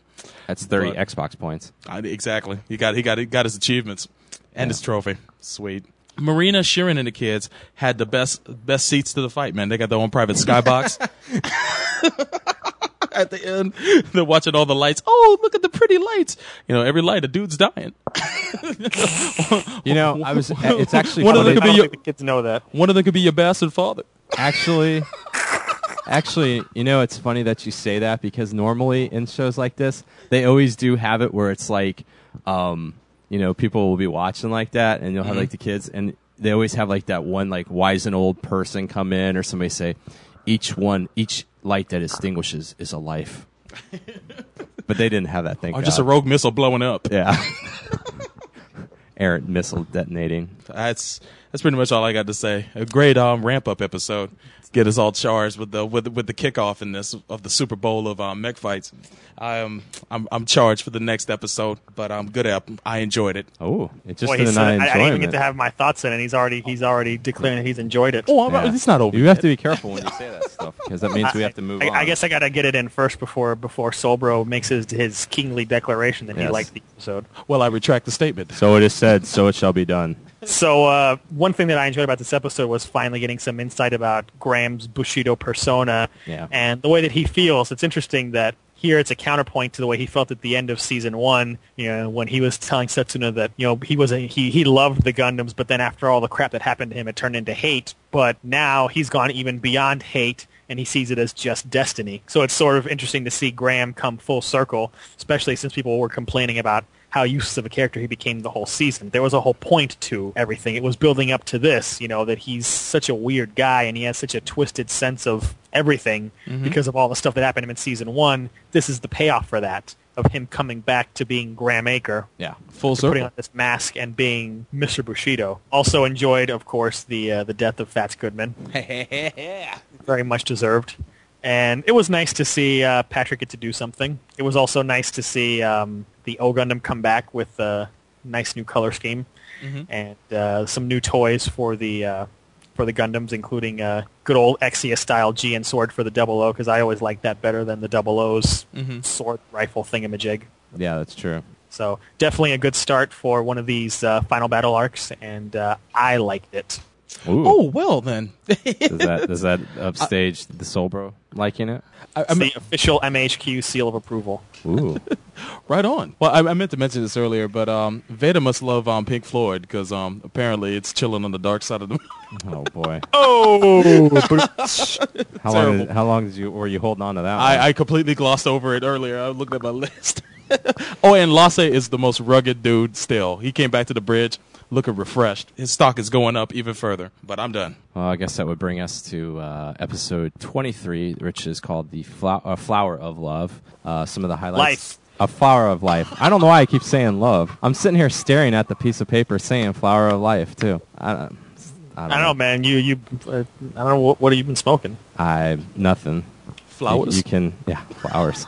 But some of the highlights in here, we begin with Regine sitting there with his evil laugh that he killed Ribbon, and then all of a sudden he hears Ribbon behind him, and of course it's the whole thing I was downloaded into Veda, and the body's nothing but a vessel, and then he pretty much smokes Regine. Psych. Yeah, exactly. Which is not unexpected, given I forgot to mention last episode that Ribbons has a whole clones army of Divine and Bring. So yeah, we're out with the battle, and then we see that Kati sends a message to the Gundams to defend the Ptolemaeus, and then she talks to Sumeragi saying that she's only working with them to overthrow A-Laws. We see that large beam weapon, it's being powered by a lot of GN Tau drives, and they're basically almost like little energy packs for each shot. So battle continues on. The Celestial Being is which is the Uber weapon in this one, is getting heavy bombardment, and then of course Lock-On goes in the sniper mode and Trans Am mode and is picking everything away. All of a sudden the Ribbon launches the Gaga Squadron, and it's basically a bunch of Gagas with bring in Divine clones who activate Trans Am, who just commit kamikaze attacks on everybody. And so it's really causing a lot of confusion, because unlike, normal pilots who would actually sit there and try to have a strategy to fight, they're just coming in and just trying to crash into everything. Poor Patrick gets caught up in it, and he expresses his love before it appears that his GNX-3 blows up. His big pimpin' is explosive. Yeah. We see the Ptolemaeus is getting, bombarded, and from all of these clones, some other things here. We see the the O actually. Lassie's getting them a little bit there, and one of the problems is even though he has that pack for the O Gundam, the beams aren't as heavy as they want. Andre attacks the 00 Riser, but he's quickly put in his place. And Luis deploys some of her fangs and against Setsa, and Setsa pretty much puts her in her place. And she's, blaming the Gundams for ruining her life. And of course, there's the little thing with Saji telling her, all this crap and nonsense. And oh my god. And then of course Revive comes off to back up Luis, and Hillings noticed that the battle that he had earlier with Tiaria that damaged the Survey, that Tiaria actually had abandoned the Survey Gundam.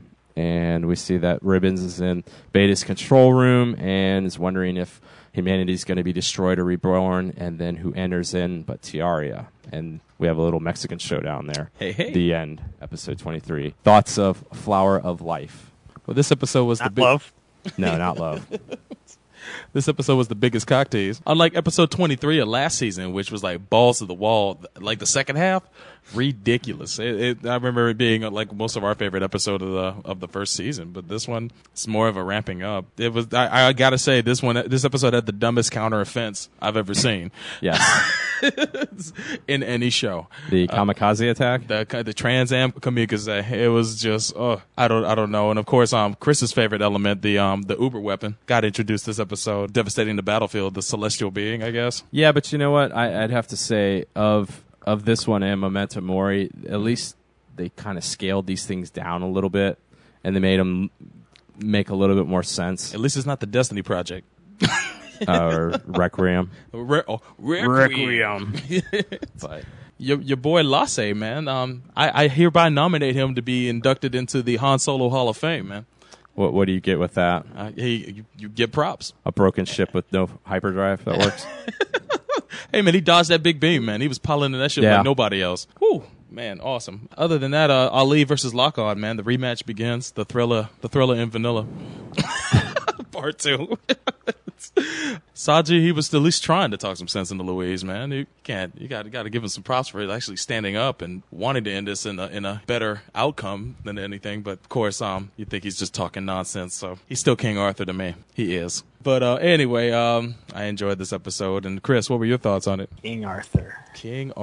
Far from it. How could I follow after that? For all the people not liking the crazy exploding Gagas, I didn't really care too much either way. So to me, it was no big deal, and it's certainly different compared to sending waves of since these waves of grunts are going to die anyway. At least be honest and have them be waves of grunts whose whole purpose is just to die. That is true. I mean, if that's what they were, the purpose of them was just to die. Because that's the way it is in any of these final battles. Like, in the first series, the Zeon throwing out, like, frickin' trainee kids in mobile suits. But they're very patriotic. Yeah, they're going to die. That's how patriotic they are. If they're going to be sacrifices, at least just let them know they're going to be sacrifices. Exactly. It was good to see the O Gundam in action, even though it's just basically a stationary gun turret shooting at stuff. It's gun tank. Yeah. All of this stuff, final battle, insanity, the chaos of the battlefield, it was good to see. Patrick making his little declaration of love. Mm-hmm. And seemingly dying. Oh, obviously we know that he didn't. Oh, man, why'd you have to spoil that for me? I had 2 more episodes. I'll spoil your news, too. Damn. Oh, man, good. I'm done with 00 now. It was... It was nice that Regine's victory was so short-lived, and he realized that he got duped and capped by Ali. So another victim falls to Ali the Slaughter. Yeah, he wet his chest up. And then, as Solbro mentioned, the rematch of Lock-On versus Ali, something I've wanted to see for a while, of how this Lock-On will fare against Ali, and so far not too well. Not too well at all. Lost the leg immediately. And Thierry, not too well either. No. He got double teamed. He's got his eyes on the main prize, and it's nice to see him confront Ribbons at the end, because Ribbons definitely was not expecting to see him. Yeah. So definitely a solid penultimate episode. And Solbro likes it. He did. He did. Well, you're talking about yourself in the third person now? I know. Yeah, what are you, The Rock? Like I'm The Rock. The Solbro likes this episode. The Solbro says... This is good. This is great. So I think the Solbro should take it off for us next. Well, he will. In episode 24, Beyond. Things that happened this episode. This is a chalk-loaded episode. Louise isn't trying to hear the words of Saji as she attacks the 00. But then she, as she grabs the 00, she gets slam banged by a kamikaze Trans Am pilot. One of the Gagas runs into them. Thierry and Ribbons talk about their real origin as innovators, not innovators. They're synthetic innovators that were brought about to lead mankind into becoming innovators. And Ribbons says that he's better than that. He doesn't want, he'll lead mankind by himself. They don't need to become innovators. He'll be the sole innovator out there. Billy has Sumeragi in checkmate, but she holds her ground, and they discuss their ideals about the sides they represent. Of course, seasoned by the drama of her rejecting him and leaving him so abruptly. And then we go back to Ali versus Lock-On, and that fight continues along with Alleluia defending Soma, and she's getting pounded by the enemy. And Lasse is in the old Gundam, man, holding it down. That's when he runs out of his little bit of energy, and they show an homage to the original cockpit of the inside of the RX-78 in that episode. It was pretty cool. Setsuna saves Louise, and Saji takes her somewhere else for some alone time. And rape. Setsuna's like, enough of you guys. Just go away. Let the real fighters fight. Elsewhere, the Mexican standoff comes to an end as Ribbon puts one in Thierry's melon. Another headshot achievement. Another headshot, man. Achievement and trophy unlocked. FPS Doug would be pleased. Boom! I can't wait to see the YTM&D on that. When they compile all the headshots of this series into one big... You'll be waiting for one big montage. I think since you laid it down, it's your calling now. Hey, man. Maybe one of these days.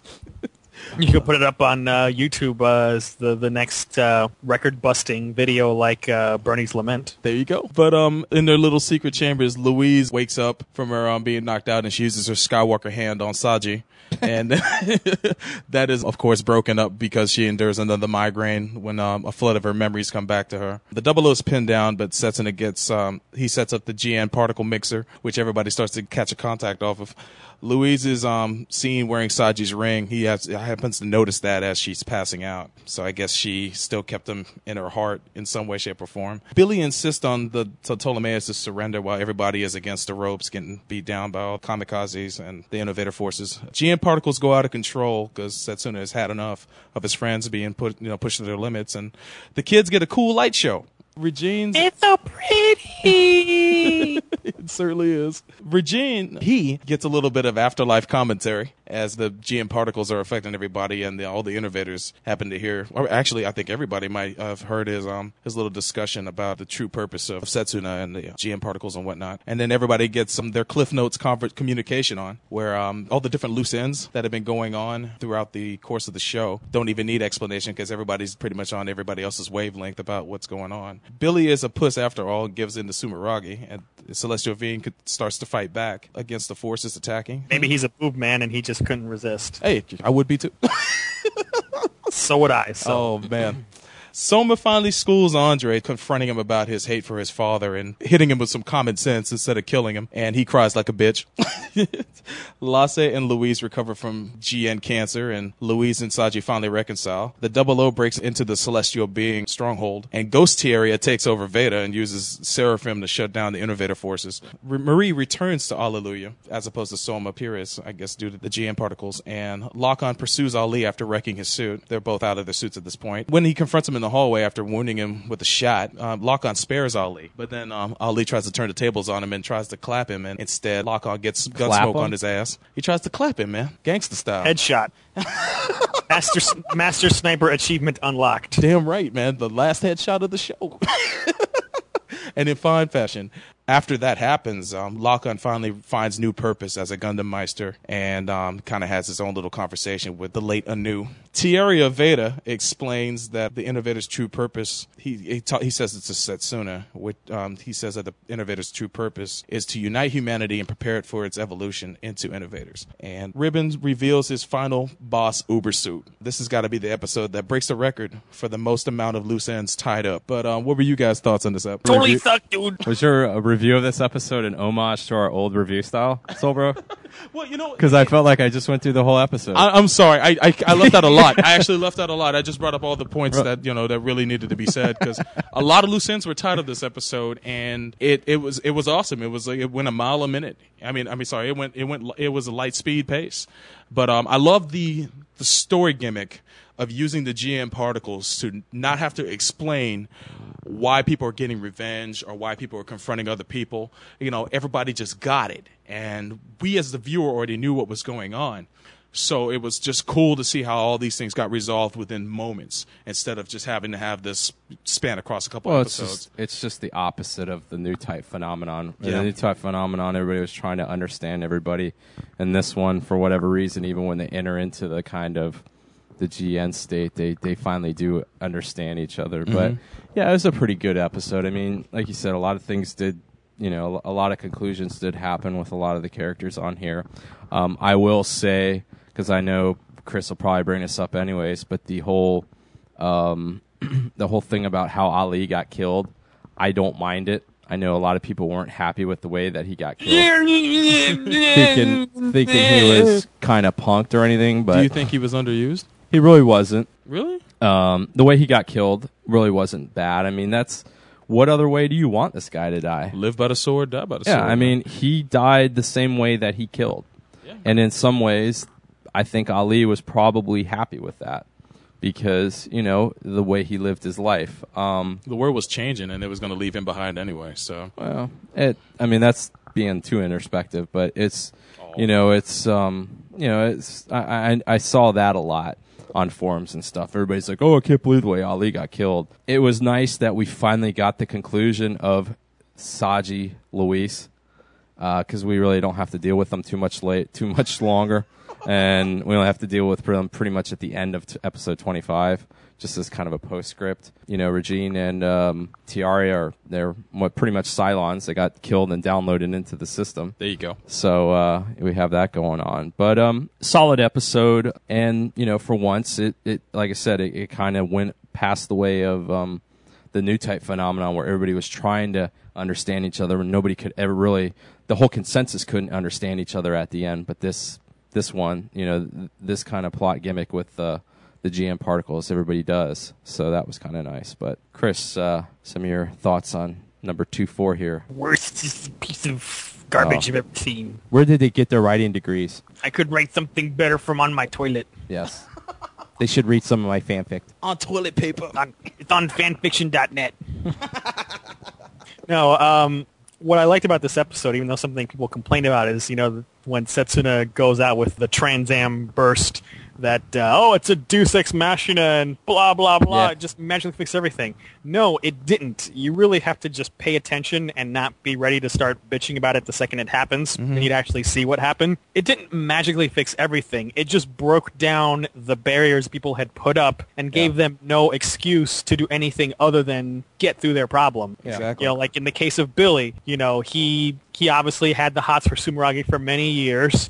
He felt jilted by her when he found out that she was in Celestial Being, and he just became irrationally angry after that, and it was stupid. And breaking down those barriers forced him to confront that stupidity. Exactly. You know, it was the same thing with all these other people. Louise and Saji, she just was crazy about the Gundams, and finally got snapped back to her senses when she saw that Saji still had the ring, and he saw that she still had her ring. So even with Andre, and I commend the show for even with such a pain in the ass character like him, they didn't just forget about him. You know, they even wrapped up his little mini arc that's been developing since the minute he showed up. Or kill him, because that would have been the easy way. There'd Yeah. have been no lesson learned there at all. Now he has to live with knowing what he's done. Right. Exactly. So I didn't see it as a Deus Ex Machina at all, because it didn't solve the problems. It just gave people the opportunity to solve their problems, but they still had to step through that door on their own. It's not like the GN particles forced them to do anything. So that was one thing. Also, the fact that all of these things were resolved here, I like that they took care of it in this episode, because in a lot of other shows, this would all be happening in the final episode at the same time that the last duel is happening, which, takes up a lot of time. Yeah. So the fact that this was all wrapped up here gives a lot more breathing room to the finale. Obviously, one of the big things here was Ali's death, and people have been building up expectations about this guy for so long, and people were complaining that he was underused in this season, which I don't agree with, because it's a tradition in many mecha shows, especially Gundam, that with these enemy aces, you don't trot them out every single episode because they become stale and annoying. Yeah. Or loser villain. Yeah. You have them go away for a while. What they did with him is the same thing they did with Yazan Gable. I mean, except that, Yazan didn't die, but, you saw him every so often, and he had an impact when he was there. His awesomeness died. Exactly. Which is about the same thing. Yeah. So, I don't think that Ali was underutilized. He was a big player in Season 1. But let's not forget, Ali was never the main villain. He's always just the happy henchman. Yeah. And in terms of, Lyle killing him, I think that was the most fitting, because this guy basically destroyed the Delandi family. Mm-hmm. Yeah. Killing off the parents, the sister, killing off Neil. So if anyone had the most cause, even more than Setsuna, it would be a Delandi, and he showed his skills. He beat him down with his wrecked Gundam, and he shot the guy. The guy died as he lived. And people have. I think the problem is that fans build up so many crazy expectations in their head about expecting how things should go, that when it goes another way, they just can't accept that. I mean, what do you want from this guy? Like, do you want some super ginormous battle where the Gundams are ripping each other to pieces, and there's angel choir voices in the background, and there's lightning strikes, and I mean, what battle is there supposed to be to kill Ali? Apparently, this is exactly the way he should have died. I think the big problem is with that is what you said about him makes sense, but I think a lot of people feel that maybe Setsuna should have killed him because he's the one that brought Setsuna into this life, and that's kind of the impression that I got.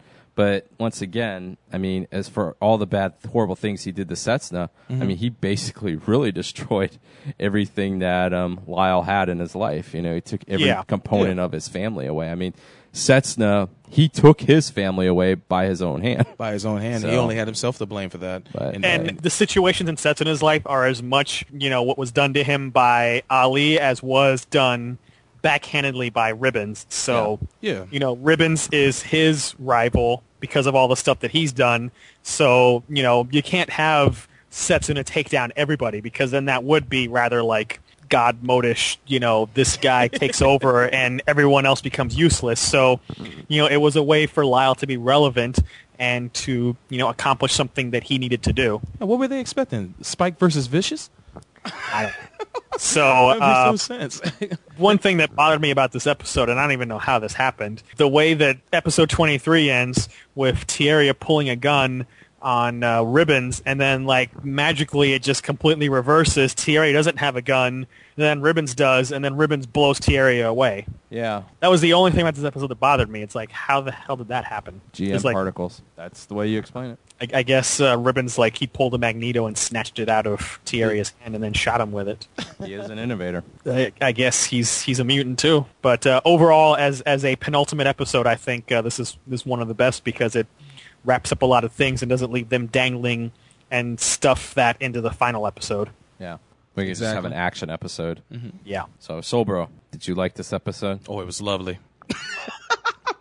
It was enjoyable. I enjoyed this episode a great deal, and I'm a sucker for loose ends getting tied up, and they entertained me thoroughly with this episode. I have to rank it as one of the season's best. Man, he's not going to stop on this one. Hey, there you go. It must be really good then. So I guess, Chris, this we could be in the home stretch here. We are, which takes us to episode 25, the last episode of Gundam 00 Evar. Yay! Yay! And that is Rebirth. Setsuna basically is fighting Ribbons, who has this gun cannon-looking mobile suit. And as they're fighting, the other Gundams, they get their orders to launch. Alleluia's visiting with Mari in the hospital briefly, and Lakan's getting back into his busted-up Karadim. Mm-hmm. So as Setsuna and Ribbons are fighting, the gun cannon, or as it's called, the Reborn's cannon, transforms into the Reborn's Gundam.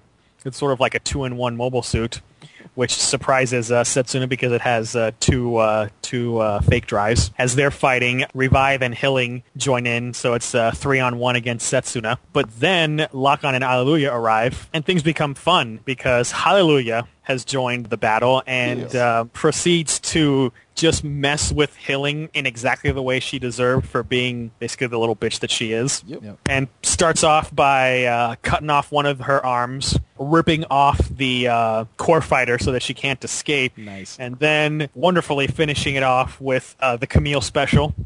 Yeah. Without the mind rape, though. Without the mind rape, but he does the Camille special, and, she just so pathetically cries out for Ribbons to save her, and, that death's very fitting because she always liked to toy with her prey, yada yada, but didn't take to it so kindly when it was done to her. Exactly. At the same time, Lakan in the really, really, really busted up Karadim taking on Revive, who busted up even more. I mean, you've got the face practically all busted up, and it's down to a couple of fingers on one arm. And just as he's going in for the killing blow, Lakan masterfully uses Transam for a split second to simply move out of the way and then use his remaining beam pistol at point-blank range to just blow Revive away, which was just awesome. It was I'd have to gangsta. say. You still got Setsuna fighting Ribbons, who is now busting out fangs on top of cannons and beam rifles and sabers and all this other junk and claws. And Alleluia joins the battle, but he gets taken out instantly by the fangs, sadly. And with this, it's literally left down to Setsuna and Ribbons because most Gundam Final Battles, you have a war raging, but there literally are no other combatants left other than these two guys, which is quite a departure for a Gundam show. And they start going into Transam, and things start to get all crazy. And finally, it ends with Ribbons doing something that I've been anticipating the entire season, which is someone cuts off the 00's arm and thus swipes a GN drive. So Ribbons is so happy now that he has a real GN drive. Unfortunately, his suit's all busted up and breaks down. But he happens to spot a certain suit floating in the dock there that was abandoned, a certain O Gundam, of which he was the original pilot.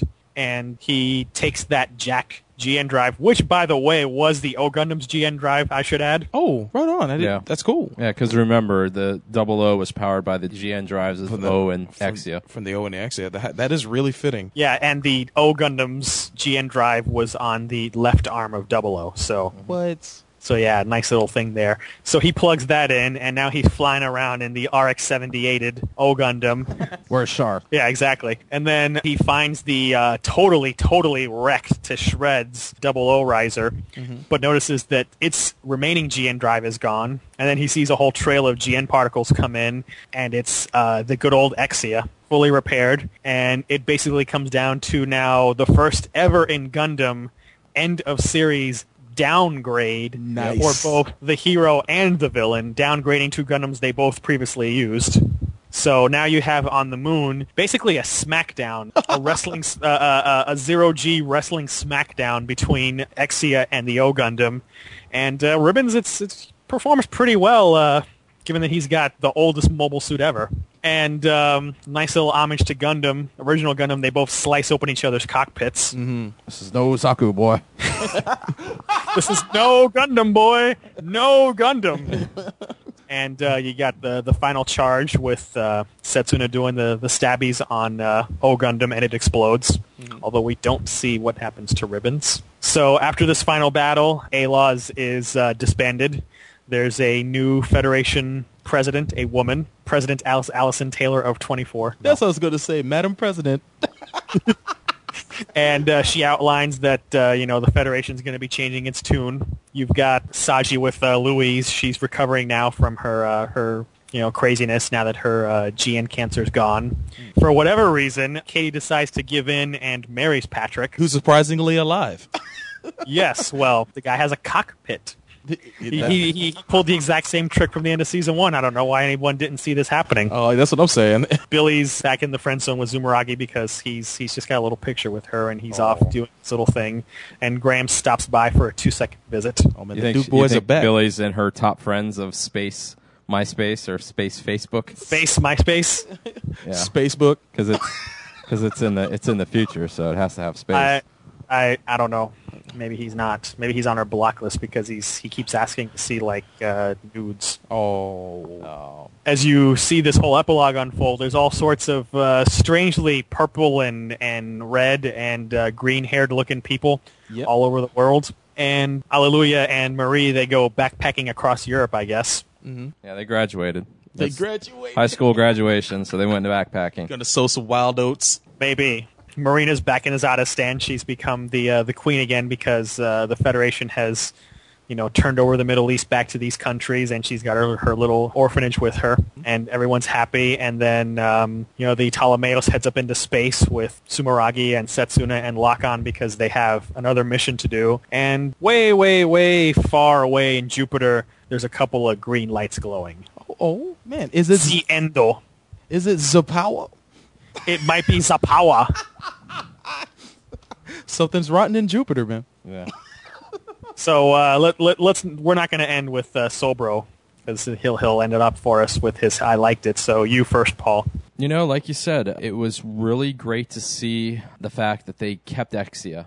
You've been wondering since pretty much when did Exia get retired? Like what, season 2 or episode 2? First episode of season 2. Yeah. So it's like you've been wondering where the heck it's been, and it would make sense that even though it is an older suit, it still has some use, and it would make sense that they rebuilt it. And like you said, it was pretty cool to see that, and that final battle when they're just on the moon, and you got Setsuna with the GM blade in front of him, and then you have basically the O Gundam with the shield and the beam saber looking so much like the RX-78. Oh, I'm like, man. what the heck? That was really cool, and it kind of harkened back a little bit to the season R2 of Code Geass, even though they didn't go to old suits, but they, Callan and Suzaku had that fight where it was back to the way it was. They were ground all the gimmicks are gone. There's no in this case there was no Trans Am, no fancy weapons. It was just you and me on the rifles and battlefield. beam sabers. Yeah, you would get to see the nice little epilogue. It was nice to see Alleluia finally, it seems that he's out of Celestial Being. At least he's not active with them anymore. Tiaria, of course, he's, floating around in Veda space there. And what were you saying about the wedding before we recorded? Oh, the wedding with Katya and Patrick. It was a nice wedding, but it's still not Max and Miria. That's still the wedding of weddings when it comes to mecha shows. The epic wedding. Because as I was telling Soulbro, what is it in Macross 7? I mean, they had they show it on TV like it's like the epicenter event in the whole UN spacey Macross world. Which is much more awesome looking than the hideous way it was animated in the original series. Oh, I know. Yeah, it was terrible in the original. That's the series. wedding that set the bar. That's outsourcing if there ever was any. But back to 00, we get to see Celestial Being just kind of like what they did at the end of season 1. They met their achievement of trying to get the world united. The first time it happened, it didn't work out too well. So I guess we'll have to see what happens here. And it was just a real nice epilogue, and it was also nice to see that Homer got he commits seppuku. Oh man, did he ever? Yeah, that he's was a nasty completely samarized there. Billy's got no family left. So yeah, that's it in there. So Chris or Soulbro? I'll jump in next because Soulbro will ruin everything. I will. So I'd have to say, having watched this episode several times, it's probably one of the best Gundam finales I've ever seen. Because, as I said before, since all of these things got taken care of in the second to last episode, you didn't have, like, in other shows, like, say in the case of Seed, where it's like there's all this stuff they're trying to resolve up until the very last minute, and it's like the second the fighting ends, the series ends. I really hate endings like that. Yeah. In the original series, couldn't be helped because the show got canceled, but I'm just not a big fan of these kind of endings that just leave everything hanging. So it was nice that they left enough space to do an epilogue and wrap things up, but also leave some hints for stuff since, of course, there is going to be a 00 movie coming out in 2010. Mm-hmm.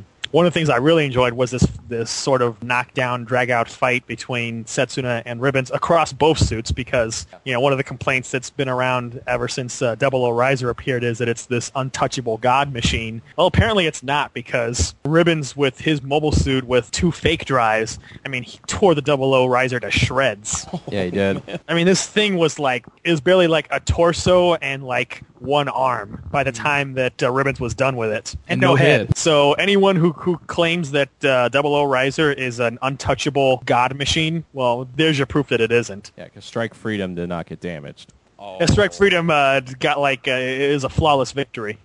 Maybe it got a perfect. I think Kira scratched the paint when he launched, and had a little smudge on the cheek. Damage they got. Exactly. Yeah, it was nice that Alleluia and Lakan got to take part in this final battle as well, and taking out those 2 little bastard innovators. Yeah, so it was good that they got their due and didn't get tossed to the side, with Dragon Ball Z syndrome, and just become spectators. Come on, Goku. And that pretty much is my thoughts for the episode. So, Soulbro. Oh man, I get to come in, freaking blow up the spot. Nice. No, it was this episode. I have to agree with you, Chris. It was well executed. I think they took a page out of Tomino's notebook on this one, where how to do a real ending. I think one of the best finales in the Gundam series is probably Turn A Gundam, and it kind of took a little bit from that, where you had the final battle was concentrated upon, but you had more after that, and that's what I love to see in the show, where you have a resolution towards the end, even if it leaves a little bit to be wondered about, like the dead ringer for a new at the Parliament during the new president's speech. That's something that's going to get. I'm sure that's got people talking, and of course, like you mentioned, the people with the crazy hair colors around the world. Every shot they showed around the world, they made sure to show somebody with an odd, someone who would stand out with an odd hair color. What really bothered me at the end is when you saw Marina, and they show that upward shot of the sky, and there's that person that looks kind of like Ribbons. Of course, it's not Ribbons, but kind of like Ribbons, got the same hairstyle, same hair color, and it looks like just a happy citizen, but he could be a plant, and all those people could be plants, and it makes me wonder what they're going to be doing in the movie, or even if that'll be touched upon in the movie. Then, of course, there's the whole Jupiter angle right after the credits, and of course, we know nothing what that's about, but then we get the little ad about the new movie that'll be out in 2010, so I'm sure that'll have something to do with it.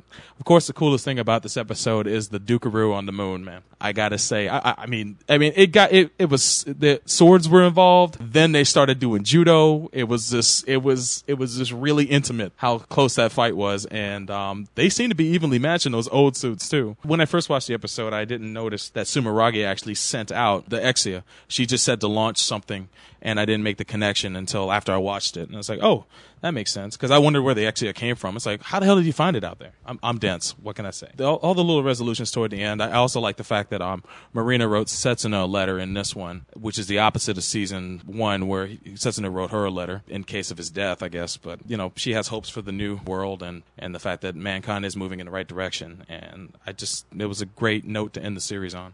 I loved it. I thought it was Diggable Planets, this episode. So you liked it? I did. I liked it. So since we're already here in this segment, why don't we briefly, in 5 minutes or less each, just do our overall thoughts on the entire show, and I'll kick it to you first, Neo. Overall show sucks. No. Doesn't suck. Very good show overall. Like I said, I think when we talked about the end of season 1, I would not have been had a problem if it would have ended at that point. Mm-hmm. As much as it was a departure in season 1, it ended up becoming a Gundam show in season 2. which there's nothing wrong with that. I mean, and people shouldn't take it like, it's like, oh, it's the suck. But it became, it was a different show, season 1, and then it just harkened back to, what it is. It's a Gundam show. You have to pay homage if you're going to have that name, for what you are. Season 2, though, is a little bit like, it's the reverse of like Code Geass R2 with me, where that one started off a little slow and ended up pretty fast paced. This one ended. It was a little bit more intense for me in the beginning, even though it had a great ending. The ending still wasn't as intense as season 1, and I still didn't have the full intensity that I had the beginning of season 2. In terms of top 5 Gundam, my top 5 Gundam shows, it can't crack it yet. I think it's mine go First Gundam, Zeta, X, G, and Turn A. And it's funny because I actually rewatched Zeta and Turn A during the time of season 2 of 00, and I mean, I'm just like, it just can't crack it, and I'd have to revisit it in a couple years, because that's going to be the true testament of the show. Is, does it still work 5 or 10 years from now? Is it still going to invoke the same feelings, or even more better ones? I believe that it was the best follow-up, though, for the problem that was Destiny. I know Destiny was a very popular show in Japan, but I think Destiny killed the appeal of Gundam throughout the rest of the world. And if they went to the route of having a repeat, if this was a repeat of Destiny, I think it might have been the end of pretty much the appeal of Gundam outside of the country of Japan. I probably would have held back if that's what I went through. If this was Destiny Part 2, I'd have been like, I would not have been looking forward to the next new show. I'm looking forward to the movie. I hope that it's a solid, separate story, but we'll see. I'm not going to really speculate. But in terms of like a rating scale, I would say maybe a little under a 4. Were there things I liked about it? Yeah, there's some things I didn't like about it, but that's everything. And I think it's helped because it's really revitalized the feeling of Gundam through the countries outside of Japan. And I think that's what Sunrise needed and what Bandai needed. And but all these people that were saying, oh, it should have been this way or it was a suck, I don't see it. I mean, it just wasn't, like I said, it's not perfect, but it's not a horrible piece of crap either. I mean, other than that, I mean, there's not much more I can say. Sucks. It sucks. I would say, through the whole roller coaster of these last year and a half, that 00 has certainly, gone in a whole bunch of new directions that Gundam shows haven't gone in before. You certainly can't pigeonhole it in just, one category as, it did just the same thing as these other shows. And, there certainly have been lots and lots and lots of complaints about the direction Season 2 went. People who are determined to hate this show, Season 1, they just called it a cheap Wing ripoff, and Season 2 they called it a cheap Zeta ripoff. And if you're determined to hate something, you're just going to ignore what the show actually does and just have your own troll perception of what the show is. So I'm not going to get into this whole thing of the show's merits, but I think the show stands for itself, and all of the whiny trolls on 4chan or wherever, the ones who don't have legitimate complaints but just want to hate for the sake of hating, and say that it's horrible writing, worse writing, no writing, worse than Destiny, worse Gundam, blah blah blah blah blah. You know what? Please shut the hell up. No one cares about your stupid-ass troll opinions, and, I enjoyed the show from beginning to end. Sure, there are legitimate complaints about it. Not everything was perfect in either season. There were, it's not like Season 1 is suddenly now looked back on as this perfect masterpiece and Season 2's terrible, yet these same trolls were complaining about Season 1 when it was airing, and they were complaining about Code Geass and Frontier before this, and now that this is over, they're complaining about something else, and when that's over, they'll complain about something else. So I don't take stock in all of the hate that English-speaking fans suddenly have for 00, or I should say this small minority, because for all I know, it's just the same small group of people spreading the same hatred on just a couple of different websites. So for me, I enjoyed the show. It's not in my top 5. I would say it's probably number 6. I found both seasons to be great shows, and even if the show ended just the way it is now and there was no movie sequel, I would think that it ended just fine. Yeah. We got answers to almost all of the main questions. We know that Aeolia's plan was to unite humanity and, have them give up their ways of war to lead to innovation and to prepare for, meetings with aliens in the future. So that's obviously a new direction for Gundam. And, there's this whole mystery of Jupiter, which is probably going to be the fodder for this movie, but I still think the series is totally solid on its own, with or without this movie, and this is definitely a show that 5 or 10 years from now I think I will probably still be enjoying. So, Solbro, you get to finish us off. Oh man, I get to write us out. The last time we will ever talk about 00. I better savor this moment. Savor it like T-bone steak. I will. Every bite. This show really wowed me. I from start to finish. I will say that season 1's finale was a bit more exhilarating than season 2's, but season 2 had a big job to do, and that was to tie everything up. And it was everything was crescendoing towards this.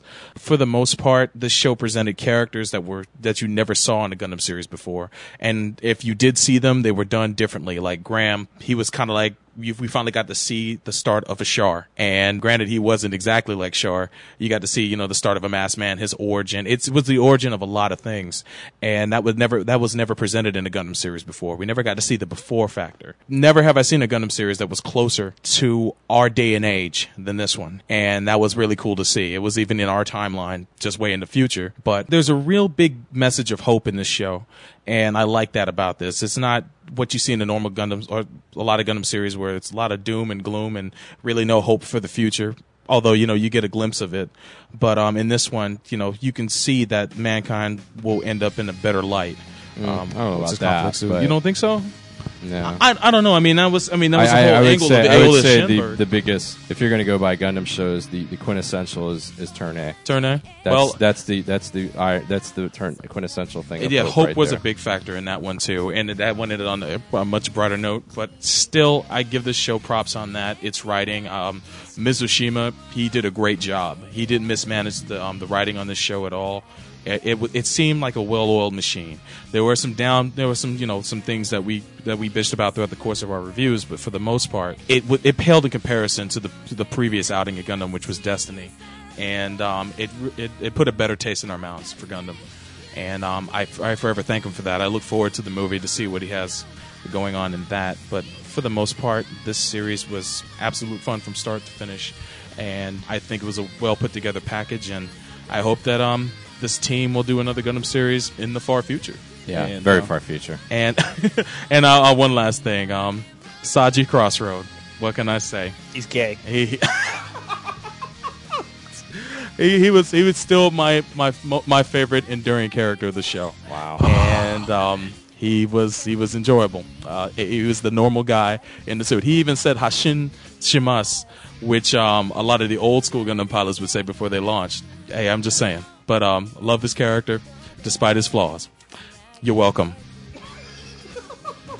Wow. So now that 00 is over, can we put King Arthur to rest and send him off to Avalon? He's on his little beer and he's just floating away. King Arthur forever. Pretty much. Mortally wounded, waiting for the time that he'll be called back, but hopefully never. Aside from the occasional mentioning of him, I will put him up for now. Okay, can we bury him, please? Yeah. He's gone.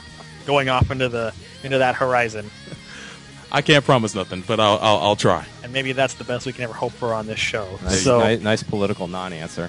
I think you have a future in politics, Solbro. Let's hope. It pays well. Oh, jeez. I look forward to blah, blah, blah, blah. Maybe you could be a sports coach. 110%, one game at a time. Nice. I'll look into that. They wanted to win more than we did. Yeah. We're focused on winning now. We're just focused on working on our skills. We just take one day at a time, and that's all we do. I get to throw in there, you played like poop! All right, so that brings to an end from episode 1 to episode, 33? Yes. Yeah, episode... A year and a half of discussion of Gundam 00, even predating my arrival on this show. Yeah. So with that, we bid you adieu, and you're listening to Gundam at MAHQ.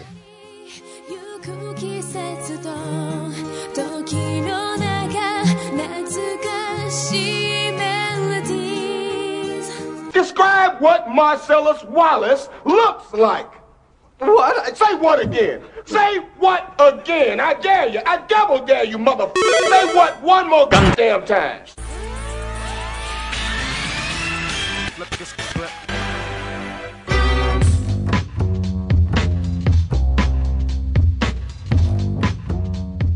Next on flip the script. So let me guess though. There's a lot of parts of Gundam that are funny as shit. What the hell is he talking about? Do when you me not- and Show watched that shit, we laughed all day long. Yeah. Because it's so old and it's so well. Elitists. Exactly. Don't you dare laugh at Gundam. Oh my God, it's so serious. You want some chocolate?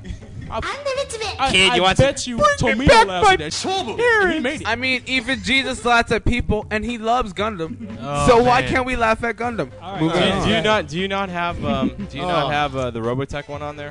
Because I got them all up. To me, that's still the best one Positive when it Contact. comes. Yeah, That's my second video too. that's because that's mech and it's rad. Even when the record The hippity skips, hop. I still grip. I still grip. That's right. No way, his best AMV is Bernie's Lament. Shut the No, it's That's my not, favorite. everybody. That is my personal favorite. It is NAMLA approved. Because Everybody has their favorite. Good night. you're the worst Damn. person here. I swear to you. What did he say?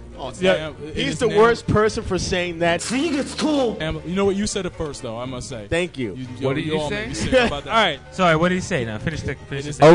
Always keep a lookout for Bernie's Lament 2.0. Okay, look. Bernie's Lament was an remix. AMV I made to Gundam, Hey, Al. Gundam 0080, which has two characters. It's two main late and characters. I'm drunk.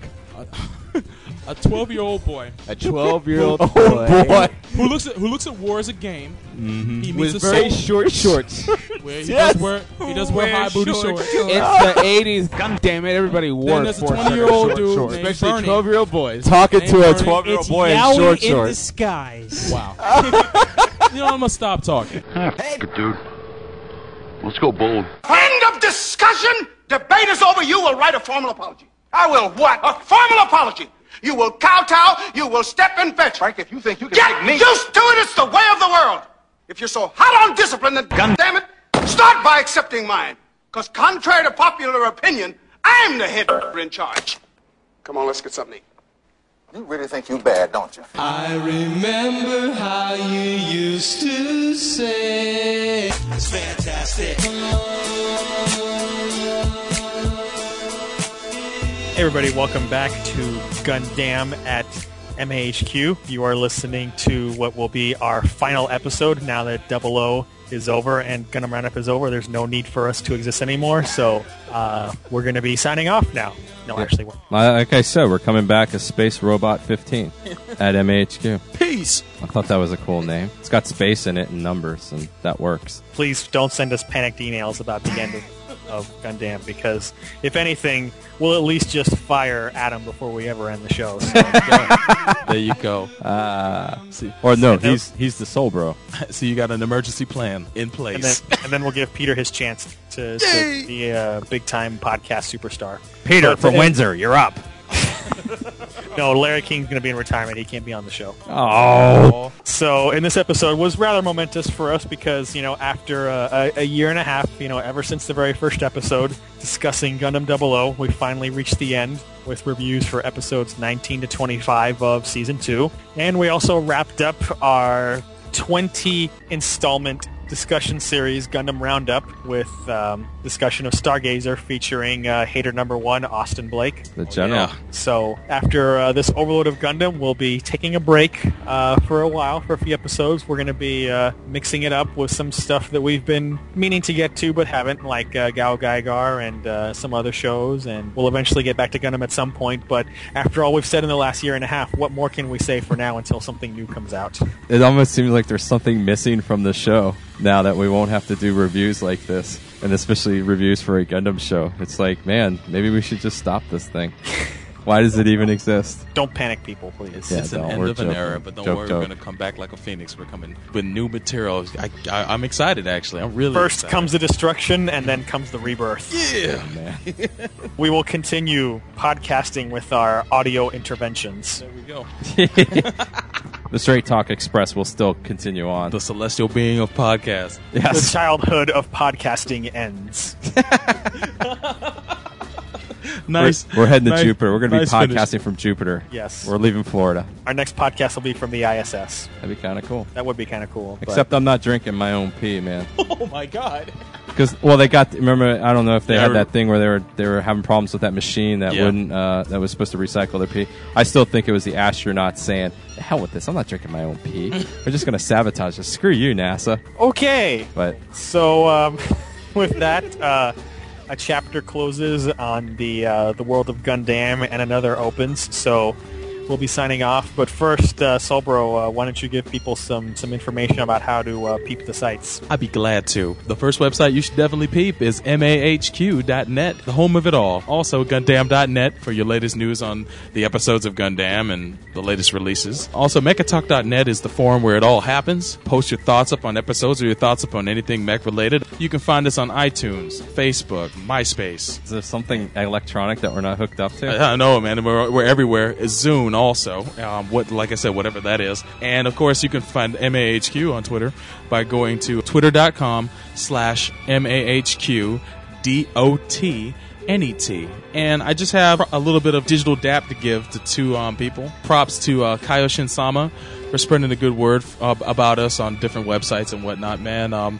Thank you for all the compliments and for turning other people onto our shows. Keep fighting the good fight. Keep fighting the good fight. Also, I'd like to thank YouTube user RRobert184 for his endorsement of us. He made a video talking about what's a great show to listen to when you build. What was his name again? His name's RRobert184. I'm RRobert184, and I endorse this message. There you go. He made an awesome video that advertised our show and that it's great to listen to when building models. And he has a really cool YouTube channel. You should check it out. He's built a lot of models, and he has just introspectives on each one and how he built it and what he did to detail it, and I think everybody should check that out when you have time. Also, you can send us any kind of feedback and whatnot to GundamMAHQ@gmail.com. I just would like to thank all the trolls for being stupid and ridiculous, because you provide myself, Chris, and Solbro with hours and hours of entertainment on air and off. So just keep it up, guys. It would be the same without you. Okay. And while we're thanking people, two quick ones from me.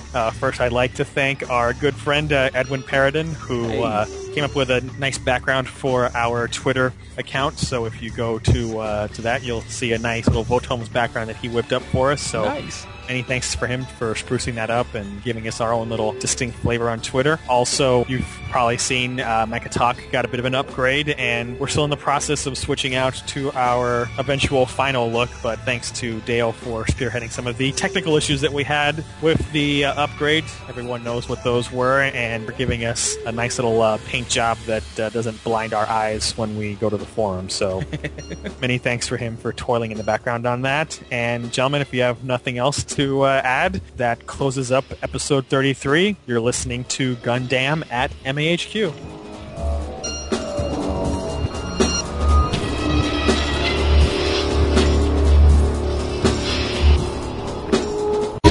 Get ready to assemble!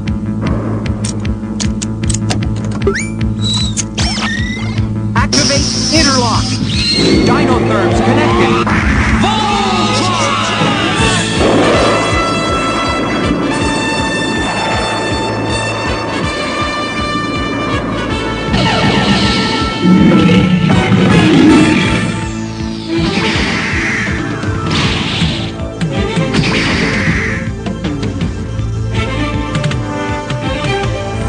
Form feet and legs!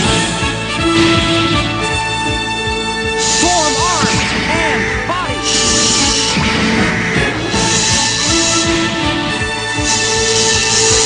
And I'll form my head!